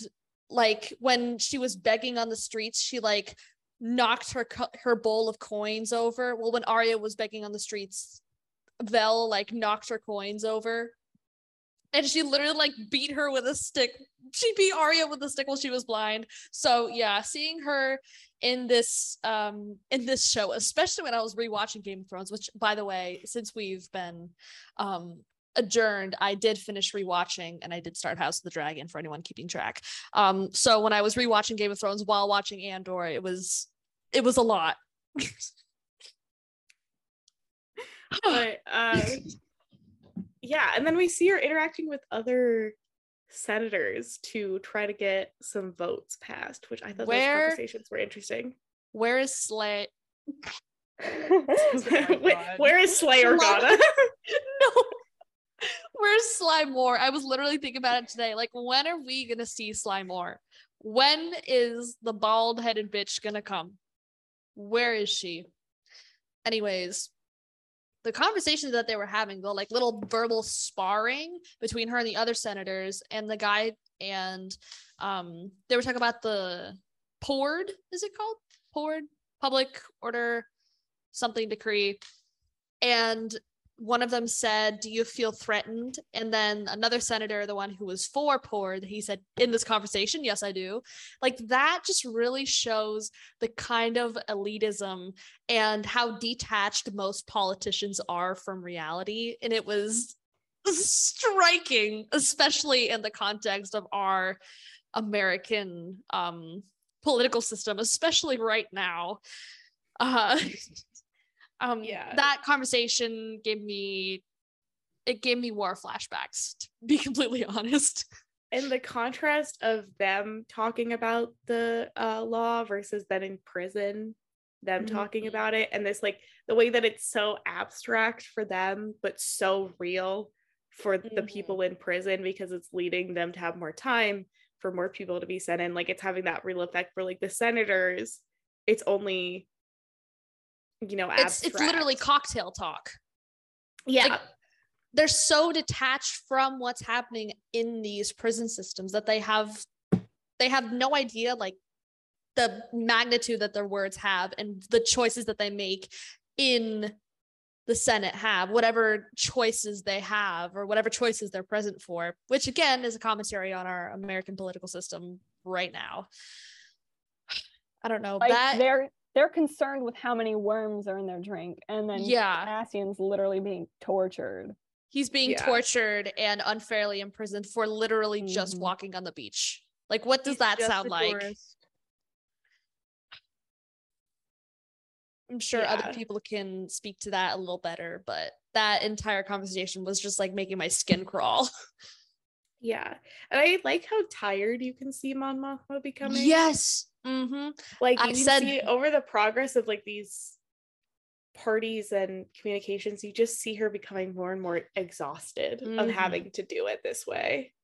Like when I said before we're going to get to Genevieve O'Reilly's acting, we were talking about the performances of people from the show, you can see her mask is starting to slip, and you can see her becoming tired with the way the Empire functions, which of course is going to lead into Rebels and her defecting from the Empire, and then the Ghost Crew has to go and save her.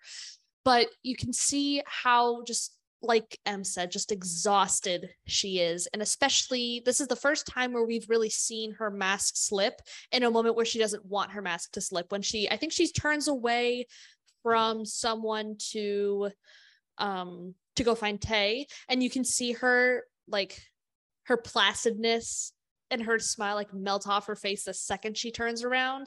Like, Genevieve O'Reilly's performance in the show is just incredible. And going back a couple episodes, I think to 7, or maybe that was last episode, I don't remember. But when the Aldhani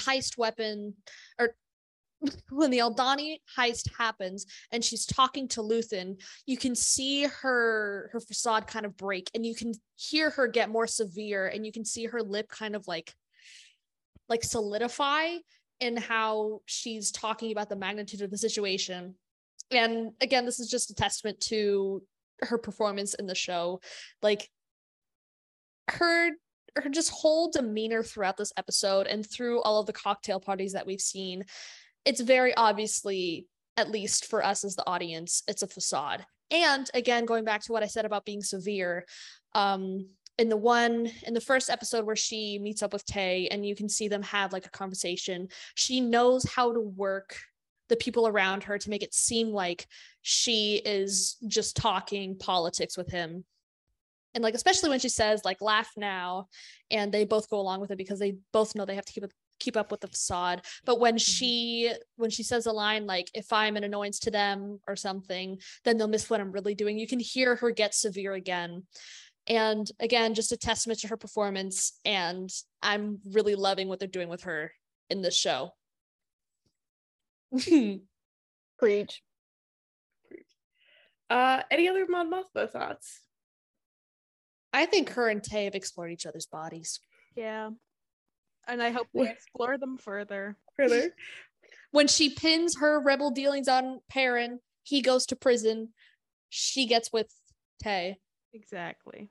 A slay. We'll move into Cyril. I tweeted this. It's Cyril and Dedra. Like cereal. Yeah, like cereal, and like then that'll be cereal. And then Dedra will be a good lead into our Ferrix stuff.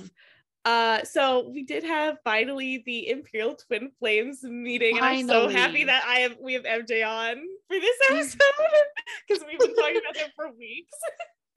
I am going to create a playlist that is so Imperial Twin Flames. Oh, it's funny. Tony Gilroy, if you're listening, I have a playlist for you. Just wait.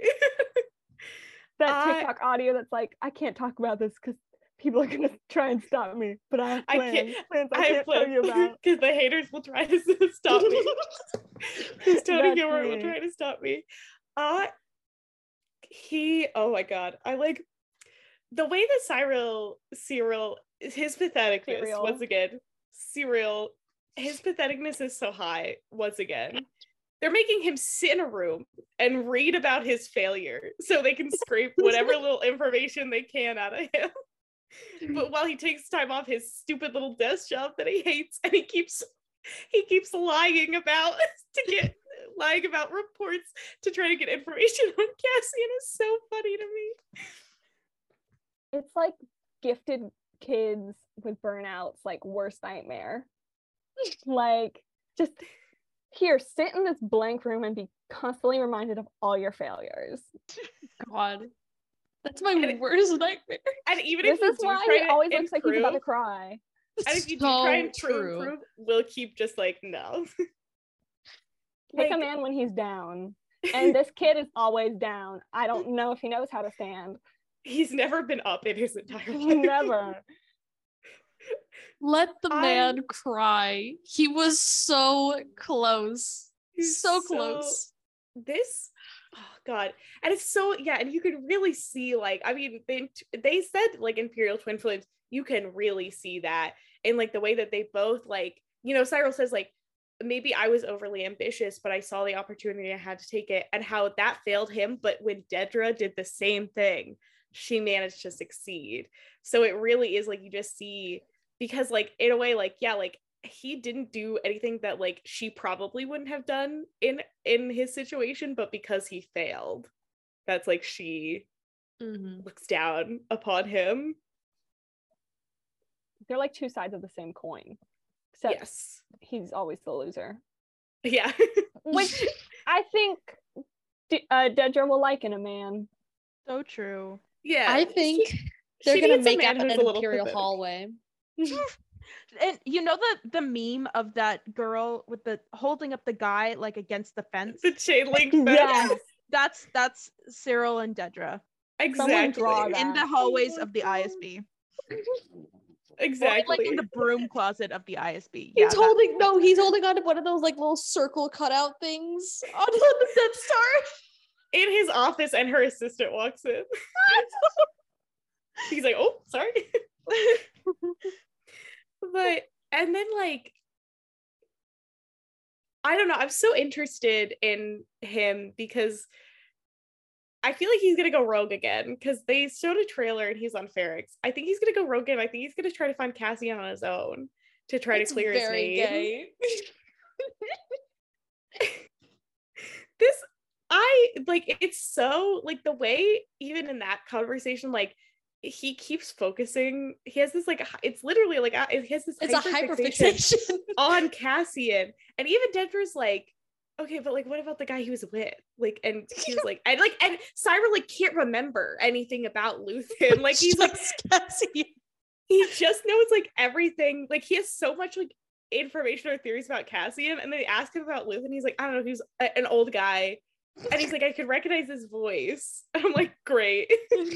That's really helpful. Fellas, is it gay?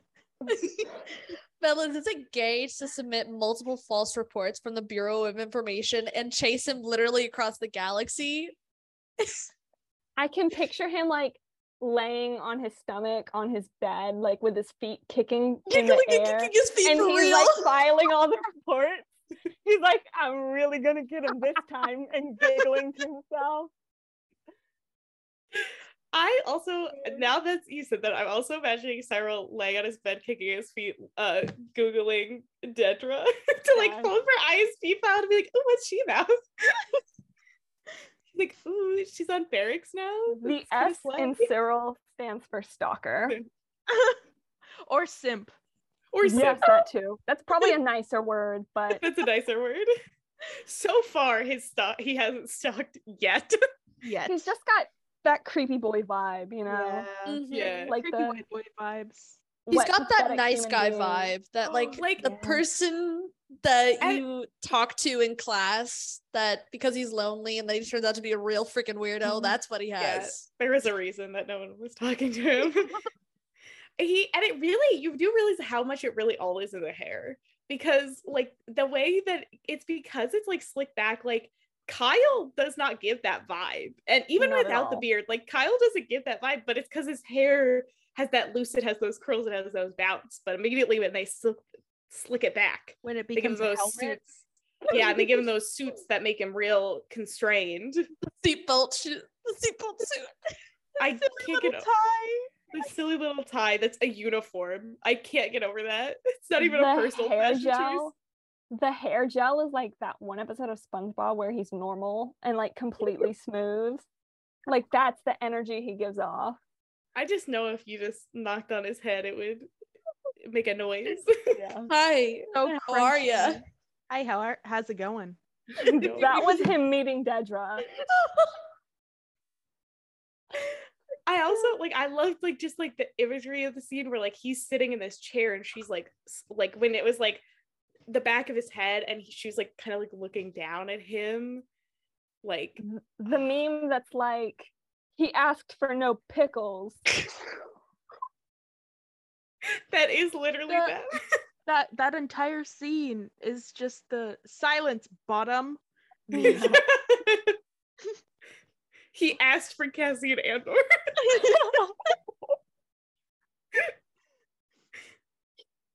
Silence. Anyway, when they kiss, it'll be all over for you bitches. Unless I also think it would be hilarious if this was all an elaborate ruse by Denise and Kyle, and like they actually like don't have a romance, and they just decided it would be funny. It's just their headcanon that they decided that they were gonna stay on the press tour. It's my headcanon. It's canon to me. Yeah, and the fix will be written. It's already we're too far. It's canon to them the way the Ahsoka novel is canon to me. In our like hearts. some people might choose to ignore it, but not me. But not some me. people being Dave Filoni. And I'm correct. Fuck Dave Filoni. I'm right. I'm just glad that he's not writing Dedra. Yeah. Same with Jon Favreau. Does that lead us into Bix? The other powerful girl boss. That's a great transition into Bix, especially because we do see Dedra and her have the beginning of their moment. Oh no. Bix is constantly in the trenches. She's in the trenches. It's so bad for her. She's just recovered from being literally being brutalized by the police. Her boyfriend being killed in front of her. Her other like boyfriend, quote unquote, saying gotta go, can't be here anymore. And now this woman that she cares for is dying. She's sick, and the Imperials are here, and now they're after her. It's so bad. When what's his name, Brasso? Is that how you say it? Yes. Brasso. When he's like, when she says she's not your mother, and he says she's not neither's yours. Yeah. Like you can tell that she really, really cares, and that's gonna be so sad when Marva goes, because we know it's coming. Yeah. Because like that's like and it's like that you can tell how much like the whole community cares for her, and like oh god, and the fact that like they're like she doesn't want to leave, like she just wants to stay in her house and like fight, like it makes my heart hurt.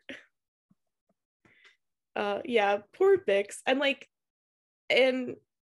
I love this establishment that like basically whatever her and Cassian go through, like they still really deeply care for each other. Like the fact that she was willing to risk so much just to try to get in contact with him to tell him that his mom was sick is so sweet. That wasn't something that she needed to do. She knew that he left, but the fact that she has that much of a risk just for that, I think it truly shows her compassion, and I think, and caring for not just Cassian but also Marva, who she probably knows would like to see her son again. Yeah, it shows just how deep the love she has for him goes. Yeah. And also, I think it also reflects on the community and like how I was literally just about to say that. Exactly. How strongly knit the community is. Our minds. Same brain. Because she asked Brasso, she's like, do you know where Cassian is? And like that's like this assumption that like Cassian would have told anybody in the community, like her or Brasso, who he was close with, where he was, and that like they would care enough. Like it's beautiful. I really love that part of Ferrix. Or like again, when we see them, we hear them like banging on the pots and stuff when the Imperials come again, and how they're worried about, I forgot his name, but the shop owner who ends up being taken in. Pack, something like that. The father of the boy, Hoodie Boy. Yeah. But also her, oh god, the mind fuck of leave him here so she could see him and then stop. No. Oh my god. That was foul. Yeah. Just so she can see like what they'll do. No. Mm-mm. That's scary. You know what line is coming up, I think, in this episode? Are you a fish in my net? That's coming. I think it is, because I think that was exactly to fix. It's bad. It's so bad. It's rough. Also, Brazo, I love Brazo so much. Yeah. He's such a sweet little guy. He's a himbo. He is. He's so sweet. And also he's also huge. He's a unit. He's friend shaped. I want to give that man a hug. Like, I would, of all the characters in Andor, he's who I'd give my drink to, like at a party. Yes. So Yeah. 100%. And he wouldn't, like, he would punch someone out if they even tried to, like Exactly. he would, he gives the best hugs. What a man. Also, anti-Perrin. yes. So Yeah. true. Also, the actor has a daughter, so I'm saying canonically Brazo would be a good girl dad. I'm He is a taking girl that. dad. Yeah. He would be a good girl dad. He and Saw should meet. Girl dad. Combine their Dads. girl dad and Kanan. They're combined girl dad slay. Play of Let's the collect all of century. the Star Wars girl dads. Wait, they got to know- invite Bale as well. Bail! Han Solo gets honorary girl dad for his interactions with Rey, So of true. course. Yes. You know who else would be in that little roster? Oh god. Oh God, I fear I know. Here we all know. Yes. Yes. They're coming back to me. I know it. Valance and Cordelia recollab. Just maybe not when Valance is going after Crimson Dawn, please. Anyways. That's the only place that would make sense. I don't It was care. a sleigh though. It was a sleigh though. I have to It was a admit. slight- Thank you. No. Thank As you. a Kira stan. Thank you.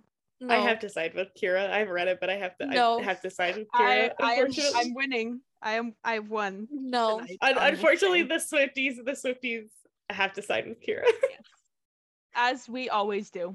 Because Legally obligated. If Yeah. you've listened to I can't. Reputation, you have to pardon all of her criminal activity. exactly. Mm-mm. It's all in the name of girl bossery. That's what you have to Exactly. understand. I really don't care. Well, that's She too bad. manipulated a child. How about she just told the child the truth and the child believed it? She opened the child's eyes. Exactly. No. Yeah. Mm-mm. She was an employee, and you know she's gonna get employee of the month. And that's on period. No. You would do it too for a check. No. She's getting her check. Exactly. No. Speaking of girl bosses and potential lesbians. I don't think we're at potential anymore. Yeah. We're like, But I was Kira potential Oh, potential okay. Oh, sapphic. yeah. okay, fair. Never mind. Slide. But Right. confirmed lesbians in this Vel episode. and Cinta. I when love that- them.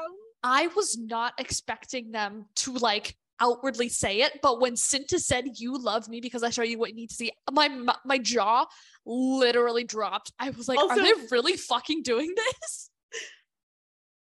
MJ wore the right hoodie today because Mirror Ball Wait, let me Cinta. find it. Let me I find know.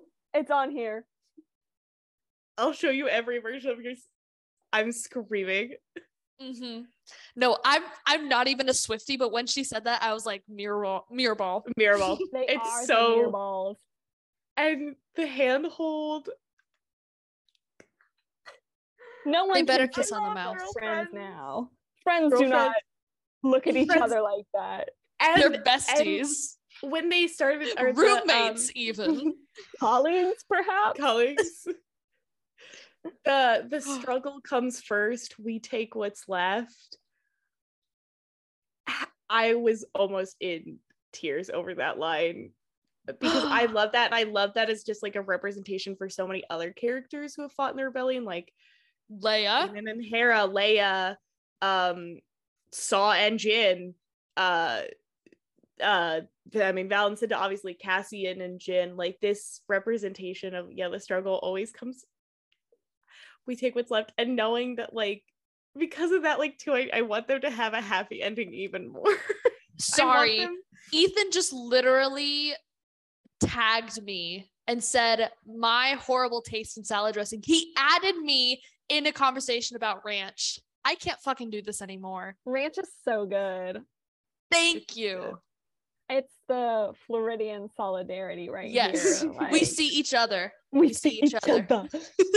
Wingstop Ranch. Real. Wingstop, and who else has really good ranch? It's a little too runny. Cheesecake Factory Ranch. Cheesecake when Factory it comes ranch. out in the little gravy boat, you know it's gonna hit. You know it's good. It will hit. When you get your fried zucchini with your side of ranch at Cheesecake Factory, that shit is gonna bang. Okay, I think ranch tangent over. Anyway, back to the lesbians. Yay! Yay! Yay! I just, like I said, I just think it's funny that this show confirmed lesbians, and then we had whatever Tales of the Jedi did. But like, I can't believe lesbians are canon now. they did. We did it. Where's the Wikipedia page? Wait, who does Dr. Aphra mean nothing to you? So true. I mean, Valid. like in visual media. On screen. On screen, yeah. Because let's be Fine. real, I don't really think the lesbians. I love the lesbians at the Rise of Skywalker, but They if you don't can count. if you can cut them out, Claude?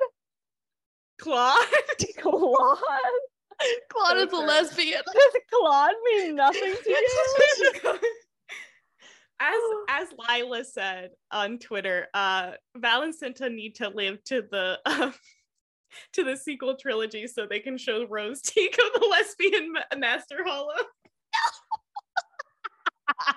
Hilarious. Oh my god. White Ants of the Rebellion. It would definitely give some of like the more conservative members are like, they just have lived together for the past 30 years, and they'd be like, it's because we're married. She's my wife. That was They're too roommates. fucking real.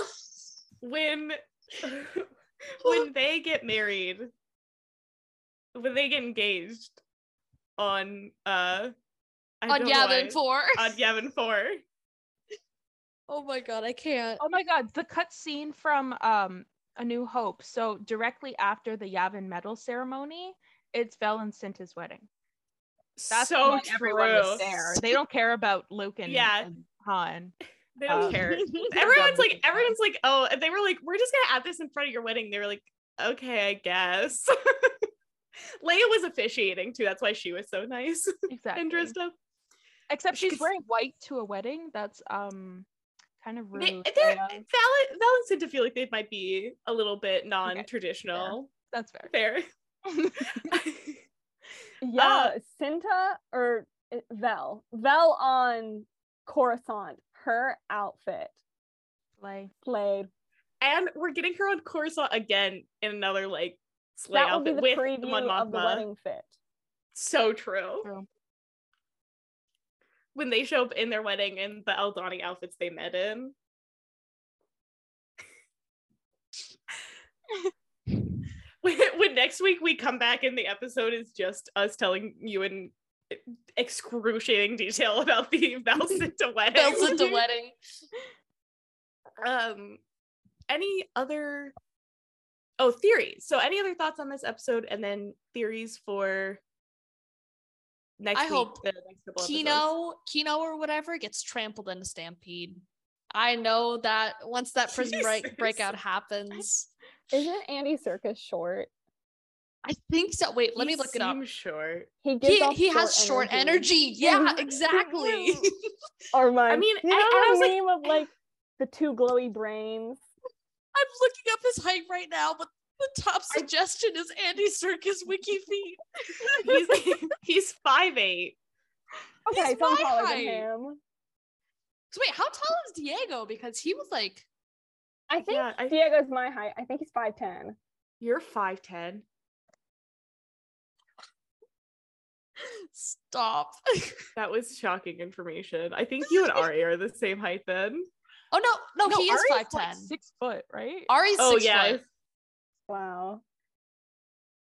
I really want to get platforms, so You should. Oh my god. When you meet Ari. the feminine urge to be 6'4", 6'5". Oh god. That's so Taylor Swift coded of you. It is. It really is. So true. My cousin, I'm a lot shorter than him though. He's 6'6". Oh my god. Platforms for the Eras tour. Yes. We have to. With the Jack Antonoff cosplay? Yes. Yes. Yes. Okay. So a little bit like, so you'll be taller than the actual Jack Antonoff. Jack, if he did rep tour, Bleachers rep era. Yes, exactly. What a concept. I think I should plan Devel into wedding outfits because clearly Yes. this is Clearly fashion. denim, platforms, sequins. Everyone's wearing Canadian tuxedos. Yeah. Now Wikipedia's being mean to me. I can't catch a fucking break. So Anyways. I've seen a couple of theories on Val because they mentioned in this that Cinta makes that remark She's about the your rich rich girl girl. running away from your family, and she said No, that's low. She's gotta be Luthen's daughter at this See, point. I saw something where it said that she could be Mon Mothma's sister.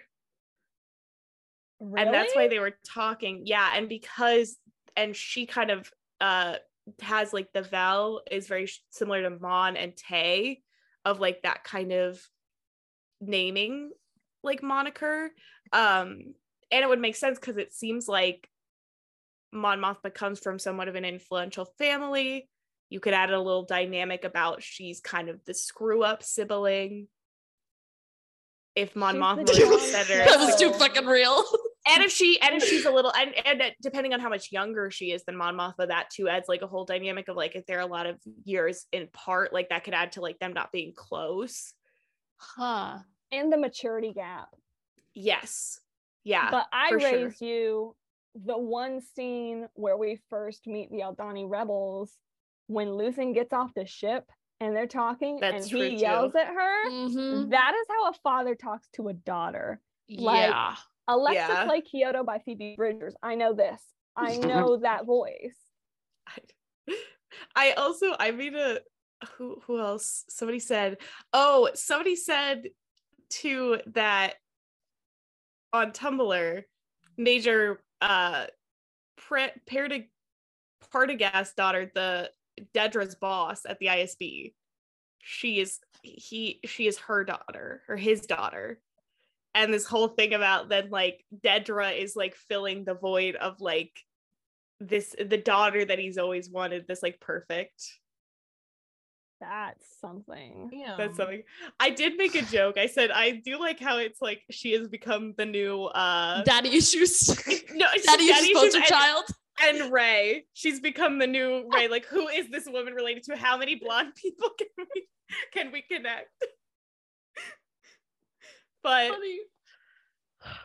I feel like I don't know. And of course we had our wild ass fucking theory of she is a Santeca. That was just our because Santeca nepotism. Vel always holds Santeca true. has a fucking ring to it. It does. It does. It's our Just second saying. favorite Galaxy nepotism family. Yeah, right after the Gilroys. I always think about that quote where Dan's a freak. Like, of all the words, A You freak. He's a freak like that. You're talking about writing a Star Wars show, Tony. With your brother. Okay. I want to be inside Tony Gilroy's mind. You scare me a little. I love your films. You scare me. scare me a little. That's just me to the whole Gilroy family. True, so true. True, and especially the John who edited this, who edited Suicide Squad. He scares me. No. Oh. Wait, If Suicide you were- Squad or the Suicide Squad? Suicide Squad. Yeah.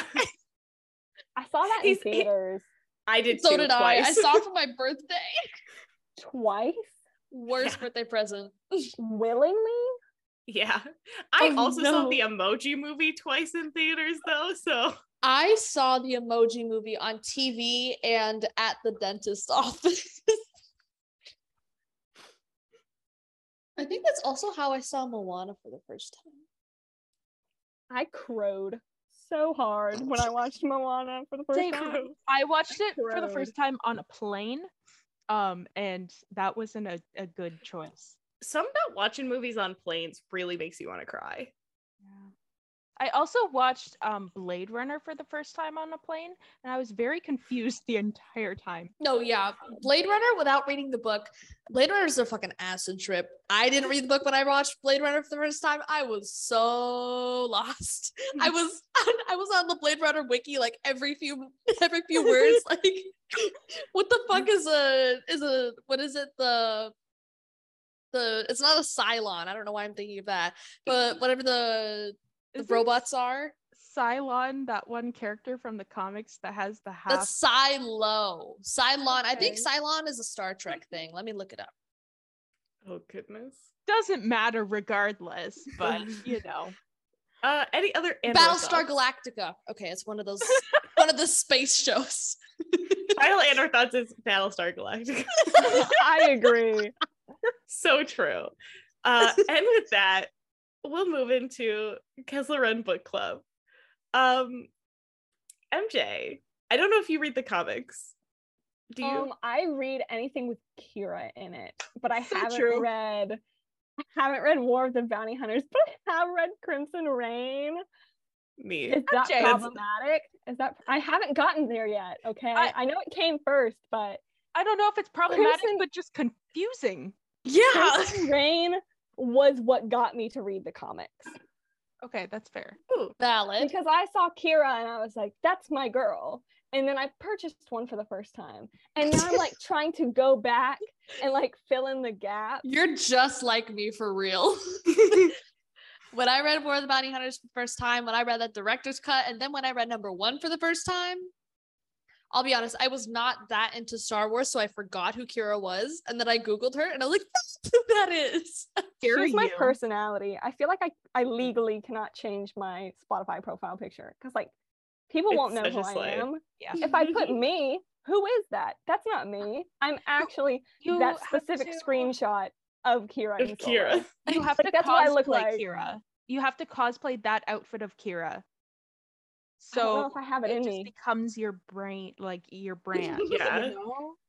You know? That's the only other way you can change your cowboy hat profile picture is if it's with the Kira cosplay. Oh my god. Mhm. Just make it that on all platforms. Yes.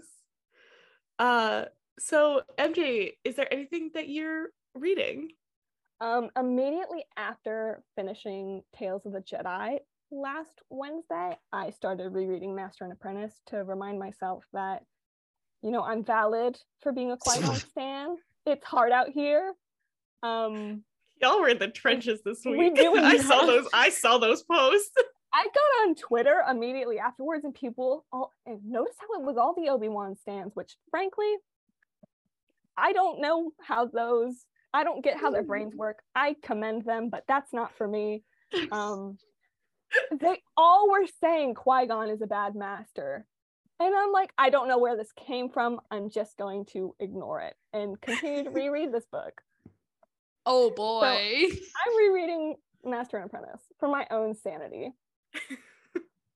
We Valid. all must do what we can to resist Dave Filoni.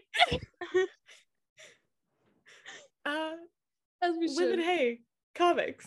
And then Comics Liz this read something very special this week. Afra. So Afra. Afra was the comic that came out last week. We went over the comics from 2 weeks ago, right? Yes, we did. Yeah, we're Okay. So we only had Afra 25. Alyssa Wong, you know what the fuck you're doing. And you posted about it today. The one panel of her sitting on the throne with the sword. Motherfucker. You I know had to- exactly I had- what you're fucking doing. I had to pause, take a picture of the panel, send it to Hay and be like, are you seeing this shit? No, you didn't even send me a picture Yeah. first. You said, do you know the panel from After 25? And I said, yeah. And then you said, yeah, I get it. I fully had to pause, take a breather, and then continue reading. Yeah. What? Like, also, let's not forget the fact that Afra literally licked her 2 fingers and like lightning came off of her tongue. Like, Alyssa Wong and Minkyu Jung, you need to go. You need to leave. I will bonk you with the horny stick. But anyways, we also got BT and 000 laying on the beach. Laying on the beach. I read that and I had to go do something afterwards. That was the only thing in my mind the entire fucking time. It's just them laying on the beach.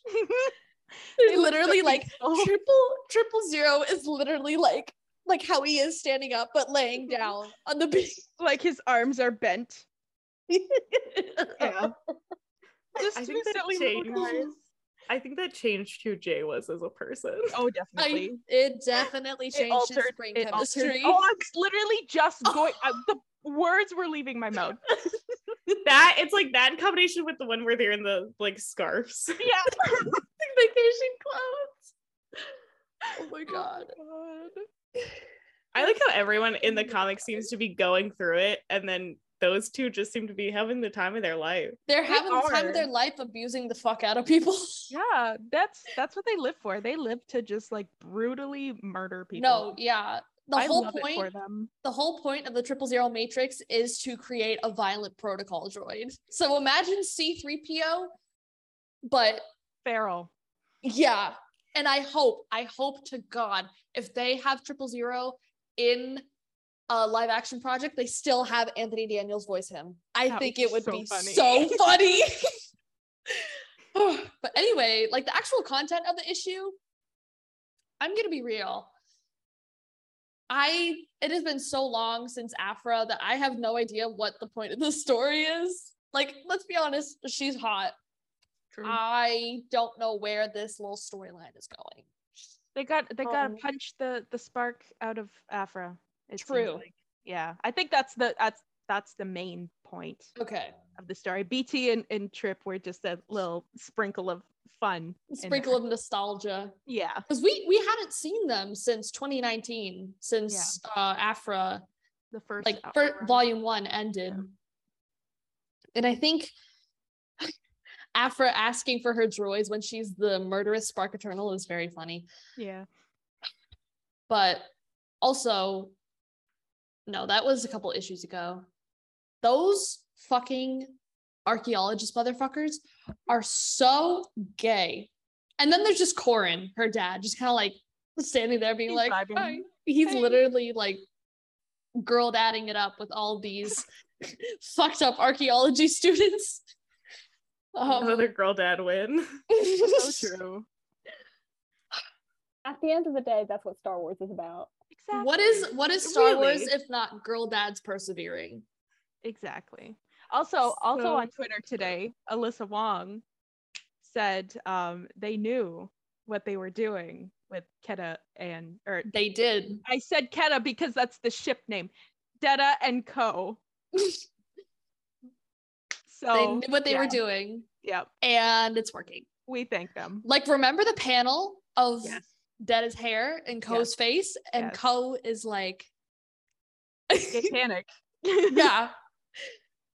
I love it. That, you know what that panel is? That panel is the panel that panel is the panel. Wait. That panel is the panel from Bounty Hunters, I think number 9, when Han tells Valance we came on our own, and you can see Valance's wide eyes. Like that's when Sweater Weather starts playing. So true. Anyways, I don't know how the fuck Afra's gonna get out of this one, y'all. She's pretty fucked in this situation. Yeah. Also, the fact that the speculation buyers were like going fucking nuts over the last issue because of the 4 red lightsabers on the cover, and they literally just have not been back, like, at all, have not been mentioned again. Mhm. Also, I really don't understand why people were going crazy. Like, did they think it was supposed to be KOTOR stuff? I don't know. Or, like- People are just fucking stupid. Like, also in speculation news, Star Wars 26 has gone up in fucking record pricing, which I actually want to see how much the rest of that little arc is going for. Which one was this? 28? Star Wars 28. eBay. Still normal. Oh, that's $30. Jesus, sorry. I'm getting distracted as I usually do on eBay. Which how God. could Did I you have get forgotten? the hot toy? I got the Mud Trooper Han hot toy. I finally fucking bought it. I was distracted this weekend, so I forgot about it. But that was going to be my brainworm. I'm replacing my brainworm. My brainworm is the Mud Trooper Han hot toy. That is now mine. I Or bought it it. will be yours in January. It will be mine in January. January? It's shipping from Shanghai. It's brand new. God. Brand fucking new. Like, listen, I'm going to be real with y'all. I'm going to be real with y'all on this podcast. I have not been having a very good time. I hit one of my several low points on Thursday, and I saw a TikTok about someone who bought one of like the one half of the Rex and Ahsoka figure where they're like at each other's backs and like defending each other. I saw that and I'm like, you know what? That's the fucking sign. I'm fucking doing it. So I literally texted Liv. I was like, Liv, I am having such a bad day. I'm going to buy the Mud Trooper Han and you can't tell me anything. And she was like, go ahead. So I bought it. I spent an exorbitant amount of money to buy it, and it will be mine. Retail therapy. Whoever said money can't buy you happiness was fucking lying. It bought me the Mud Trooper Han hot toy. I feel like the next logical step. So just speaking from experience, obviously I'm a really big Thrawn girly. Like my username should give it away, but I went to a con and they had his silly bucket that he wears at the Battle of Adelon. The Mud Trooper adjacent helmet. Yes. And I put it on and I obviously couldn't buy it because it was 501st person's like I was like, this is the happiest I will ever be in my life. And then I returned it. And so I feel like the next logical step, whether you purchase it or somehow find it, you have to wear one. Like you will not have a Mud achieve Trooper helmet. happiness. You own the tiny Mud Trooper helmet, but now you have to twin. I have been saying this for what, like 3-4 weeks now. I need a Mud Trooper Black Series helmet so fucking badly. I need to wear that thing on my head. And have it jostle around every time I turn my head. I need to wear a Mud Trooper helmet. I bought my first Black Series helmet this year. I bought mine last year. Which one did you buy? I don't want to expose myself, but I did get the Trapper Wolf one. It's my favorite color, and I like animals. You have to let me have this. Valid. We'll let you have it. Well, you can you're reclaiming wolves. On all levels except physical. I am a wolf. I am Trapper Wolf. I'm the new Trapper Wolf. They recast it. This is in tell the me Bob this. Odenkirk version of Star Wars. Of course. Fuck you. Tell me this. How can you have the helmet for an X-Wing pilot that has had less screen time than the Mud Troopers who have been in a Star Wars movie, several comics, and now have been referenced once again in Andor? How do you have a helmet for that, but not the Mud Troopers? That's a general. It's not a question at you. I know this feels personal because, like, I don't know. I feel like maybe if it were more like aligned with furries, like there'd be like a target audience for people to buy, just like from a marketing perspective. Fun note, yesterday was the Halloween costume contest at my university. There was a very stylish Krennic who was drinking a soft drink, but there were multiple furries out, and it was giving me, yeah. Anyways, this is why we should have a Mud Trooper helmet. Number 1, I want it. Number 2, it would look good on my head. Number 3, both Han Solo and Baylor Valance wore it. Of course I'm gonna fucking want it. Number 4, I think Gord. and Gorn. Gord Yes. is the most important. Very true. Number I miss 4, him. I I know. miss him every week. Number 4, a lot of people would buy it. Number 5, it is highly customizable. For example, you could even What's a lot of people? me again. And Number me. 5, yes. Two. Number 5, you could customize it to perhaps have the helmet that Thrawn had on the Battle of Adelon. Just slap that 7th Fleet sticker on there. Mm-hmm. Better than dogs. I'm a cat person. What am I doing? What?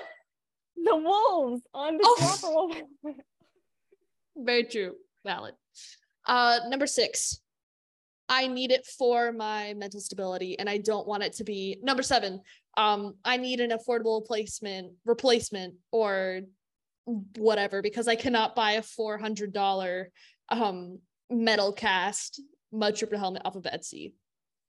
And number 8, it is the coolest helmet in Star Wars. Number 9, if you go outside in the rain, your hair won't get wet. Exactly what it's made for. 10, it's a good accessory to any outfit. Thank So you. true. And it's practical. So true. Will be 10 perfect for your Jack Antonoff look at the Taylor Swift concert. Adding to it. 10 reasons Yeah. why I personally should have a Mud Trooper helmet. This episode is so chaotic, and I'd like to apologize because it's definitely my fault. I will never beat the ham void allegations. When we leave this Zoom room, MJ will stay in the ham void. Ham Boyd, you go. 6 years. I'm just a tourist. Just visiting the Anyway, Ham Boyd. any other comic stuff?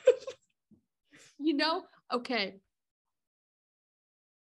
Oh, hold on, I just got really dizzy. Now entering the ham void. That's what happens. Okay. Whoa, this is way too dizzy for me. Hold on. Hold on. We got the preview for Bounty Hunters 28. That's probably what she was trying to say. Yeah, hold on. Yeah. The physical reaction to that. Yeah. Mhm. and- The mental illness, I mean. Anyway, comics that come out this week. Star Wars 29. And Bounty Hunters 28, which did you hear my elbows crack? No. Both of my elbows violently cracked when I did that. Anyway, the preview was all Valance. I was literally at the train station about to get on the train to go to the comic book store to pick up Aphra. I was having a moment because Valance and Vader interacting. Okay, so if you don't know, in Legends, Valance and Vader basically interact when Vader throws him off a pier into a vat of boiling acid. So every interaction with them is very, very intense for me, who has been in this shit literally since the fucking beginning. Literally in 2 days, it marks the first time that Bounty Hunter 17 was published, which is the worst day of my fucking life. I have been in the trenches since that day. It is very bad for me, to put it plainly. Anyways, any interaction between them is very stressful. So when Vader goes to fix Valance's collar and he makes the motion to make it look like he's gonna force choke him. I almost passed out. Ethan, you motherfucker. And it doesn't help that the very first interaction that Ethan and I had was him like making a joke about Valance getting force choked by Vader. It's just not, all around not a good time, homies. And from Belle's reactions, she reads it super early because it comes out 12 a.m. British time. She reads it and then she posts her reactions on Twitter. I think she was just reading it. She was literally just reading it before we started recording. It is not good for me. I can already tell from her reaction. Yes, you may. About the vat of acid. Oh, it's like a lake of acid. Sorry, that was my mistake. Okay. I was just, there's a, I hate to expose myself like this, but one of the Emmy, winning episodes of Rick and Morty is literally the vat of acid. Like the whole episode takes place in a vat of acid, and I'm like, this is what I'm envisioning for Valance's demise. This was, see, you meant that way, and I think last week I said that's very Jason Todd of I'm a much worse person than you are. Much more insufferable. My Twitter attests to that. Does it make me more insufferable if the only Jason Todd media I've consumed is Titans? Is that the one with where I looked from Game of Thrones? Where Hayden tried to make me look like a fool because I said Batman and Hayden said Emily no, and everyone was like, "Oh, Emily struggle." No, I was correct. I know that he was Batman. Listen, the Gilf from Game of Thrones. I didn't know the Gilf from Game of Thrones was Batman. Okay, I didn't know that Jorah Mormont was Batman. He was in Downton Abbey too. Not to be. Yes, he was. I looked up his acting credits, and for some reason, Titans wasn't on there. But it's Jorah Mormont. I showed you the photographs. You did. The Gilf from Game of Thrones is Batman. He's one of my favorite Game of Thrones characters. Jorah? Yes, hands down. I love Jorah. He's very sexy. He was uncle zoned though, which I feel like that's worse than being friend zoned. Imagine someone being like, "You're like an uncle to me." There he is. Who else barked? Yang Glenn. Slay. He's so, where he did get slayed? He unfortunately did get slayed in The Long Night, which I was not paying attention to. And then the next second he was down, I was like, no, Jorah. I miss him very much. Anyway, Bounty Hunters 28 tomorrow. I'm going to be very, thank you. I'm going to need it because I'm going to be very unwell all day. You're going to be dizzy again. I'm becoming Jay. Literally, I was going to say. The Jayification of hay. The hayification. It's going to be so bad for me tomorrow. The first time I read Bounty Hunters 17, I was not well. I was curled up in a ball on my desk chair looking at that final page. It is Cyril not Karn cosplay. Yeah, literally emulating Cyril Karn. It is not good for me. And especially, my God, 31 releases before Celebration. I know that for a fact. But I think it would be funny if Ethan delays the next couple issues so that 31 comes out the week of Celebration. I think that will be very funny and so chaotic. Whatever witness protection that Britain has or what England has, he's gonna have to go into it.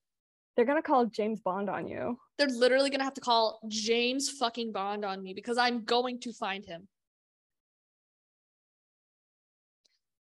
Instead of fist fighting in a Walmart parking lot, it's like Marks and Sparks. No, wait, I've been saying this. We need to find an IHOP off the Anaheim Convention Center in London. So I've been asking my British mutuals, what's the equivalent of an IHOP in England? I've heard Waterstones. I've heard Spoons. I've heard Cheeky Nando's. I've heard Greg's. My dad just got back from London last night. So definitely my Follow recommendation would up be with me. Nando's. Nando's, okay. Yeah. I will Nando's is a fight chicken Ethan. place. Yes, Yeah, I will. but Yes. I you will can have fight chicken and Ethan. It's not the waffles, food, as it's we've the That's true. discussed. It's the I will vibes, fight Ethan in the back of a Nando's parking lot. And that's a promise. Ethan, if you're listening to this episode, that's a promise. It's like a bit nicer than a Five Guys. yeah. Like you actually sit down and stuff. Oh. Yeah. They had So, one I in mean, DC. so is an IHOP. You do sit down at an IHOP. That's Yeah. correct. Like the chicken equivalent of IHOP. I'm not gonna say Los Pollos Hermanos. Like I think I've like reached my limit Of on Better Call today. Saul references. Yeah. I'm But when going to watch. the next Mando season comes out, it's all over. When I see Giancarlo Esposito again, my Twitter, You like, are just mute me done. now. Yeah, Did you Finished. mute me Wait, now. MJ, did you know that I used to live in New Mexico? My reaction to that information, I literally just became the Walter White gif. One of my favorite gifs to use is the one of him falling over. And that is such a sad scene. Like I cried watching that scene. So every time I see you use it, I think about like the context in the show. The context. Ethan is being mean to me again. I can't do this. You know what? Okay. We have to push through just this last bit. Fuck. Okay. We have to close. We're almost Okay. 3 hours in, okay? Yeah, we're 3 hours in. I gotta go to the bathroom. We will We never gotta beat push- the Better Call Saul allegations. Allegations. Okay. Comics coming up this week. We Star went Wars over 20 this. We know. We went over this. Star Wars and Bounty Hunters. Okay, and a new release today, Quest for the Hidden City by George Mann, Phase 2 of the High Republic. That's going on. Live Red Rebel Rising, finally, which means that Yes. Hay is now outnumbered Who in else host cheered? me. I cheered so hard. The biggest smile I I had have like when I fucking read gum that. snacks right now. Where? I need you all to know that I mostly started reading it because Em and I got into a No. little bit of an argument the day before because I had posted on TikTok my ranking of men over 30 and like one of those stupid filters, and I put Alfred Molina, my beloved, Doc Ock. exactly, my husband, legally my husband, over Lee Pace, who I have Felix. never really consumed any of his media, so I don't have Is an that attachment to him. Fandral in Lord of the Rings? And Ned and Pushing Daisies. Yeah, I haven't watched either. so And I'm not connected to him. the blue guy in Captain Marvel. Ronan. Mm-hmm. Oh yeah. You I don't even literally- notice it's him because of how Yeah, much body baby no has. idea. And Guardians of the Galaxy too. Yeah. But anyways, so I put Alfred Molina ahead of him, and Em didn't like that. So this was me trying to win back her favor by Something reading her about his favorite book. eyebrows. And it worked. I had to be a Lee Pace defender because my sister literally did buy those super yak booty shorts that have Lee Pace on them. My sister is a Lee Pace stand first, human second. Okay. So I have to, it's a family, but I do appreciate. And you liked it, right? I did like it. I liked it a lot. Yay. I've had an interesting history with Jin, I think. I used to not like her at all. And then I was kind of like indifferent about her. But now I Mhm. really like her. So, That's gonna Yeah. be Hayden with Taylor Swift. yeah. So true. exactly. So true. We're Actually, working on it. no. Yeah. Rebel actually, Rising yeah. does a lot for Jen. Like it definitely like cemented her as like my like the character Yeah. for me, I think. Like it just does wonders for her. Well, now I want more gummy snacks. You two But are like yay. like in my mind, you two are connected. Like you can't have Jin Ursa without Mhm. underscore Twitter user underscore. Underscore Citizen. That was like my intentional Jin branding. As you should. Yeah, and now we are one step closer to getting Beth Revis on this podcast. Once So Hay close. I feel like the first question you should ask Beth is the timeline for Saw Gerrera's hair. Like, I feel like so this is a very hot topic. The first Saw question Gerrera. the first question we asked Beth is, did you know that Jin and Saw split by the time Andor started? I think I would leave. But anyways, that would be your shortest episode. Yeah. I can't believe I, of all people, would be contributing to the 3-hour mark. Are we surprised? Is it like a whole brand of your podcast to be under half an hour? Sure. Yeah. Yeah. Okay. Anyways, I am still on a literacy kick. You know what? I have continued to read Star Wars Volume 1, aka the very first Star Wars kind of publishing that Lucasfilm did. The art, let me tell you, the art is something. I'm also very obsessed with the sound effects and the lettering that they choose for Chewbacca. I've tweeted about this before. He says Gnork. Like, my favorite one so far is Kronk. That is something that Chewbacca says. Pull the lever. Wrong lever. Like, literally, he says Kronk. But I'm also still, I haven't picked this up again, but I'm still in the shits of Tarkin. Gay people. Anyways, I am enjoying Star Wars Volume 1 a considerable more amount than Tarkin, because I actually care about those people. But anyways, that's what I'm reading. Literacy prevails. Em, what are you reading? Literacy has also prevailed for me. I finally finished Now I Rise. It was very good. I'm interested. I've been trying to I'm fearful of where it went because I accidentally, when I got curious, so I started perusing the Wikipedia pages for the actual historical figures that it was based on. And I was like, I should probably not do that because that'll probably actually spoil the series for me. But I am excited. I'll finish that. I hope to finish that by the end of the year so I can finally defeat that, because that has been probably one of the books that have been on my TBR the longest. They've lived now through 3 phases of my life with me. So and now I'm reading Shipped, which is a fun enemies to lovers adult romance, because I have to split up my reading or else I will get into slump. What a good trope. That's so good. They're going on a cruise ship, so tropes for me. I'm expecting some maybe forced proximity too. I'm very excited. And now I'm just dying for Convergence to come out after the embargo dropped today, and people were saying that it was very romance, and I want it so badly. One thing about the High Republic is that it will do romance, especially with Path of Deceit.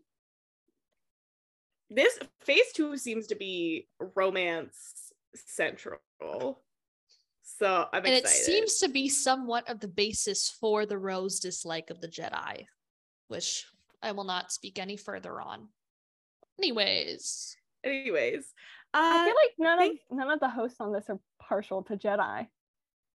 Nope. I don't know. It's interesting. You're right. I agree. But yeah. Slay. Yeah, none of us are really. Yeah, I mean, I like the High Republic Jedi, and I like Rey. The only Jedi I really care about is Cal Kestis, to be honest. Everything else is kind of. That's so valid. So it's fun. It's basically we like Jedi that aren't a part of the Order. But thank you, MJ, so much for coming on and talking Andor with us. As we said, Liv and I have an episode cooking up that we want to do by the end of the year, and we realized that MJ would be a very good guest. So hopefully, it's time to cook. Yeah, so hopefully you will. Thank you for tolerating me this whole time. Oh my god! Thank you for hosting me. This was so fun. Hey, I almost killed you, but so thank you. I deserved it. make sure to Yes, follow you do. MJ. And so make sure you go follow MJ everywhere. She's very funny. As you can tell. As you can tell, and she makes very good memes. And thank you guys so much for listening. Once again, you can follow us on all of our social medias. If you have questions for us, you can ask them on Twitter or in our email. Once again, no one does it, but we would love to answer questions at some point. Thank you once again for listening, and may the force be with you.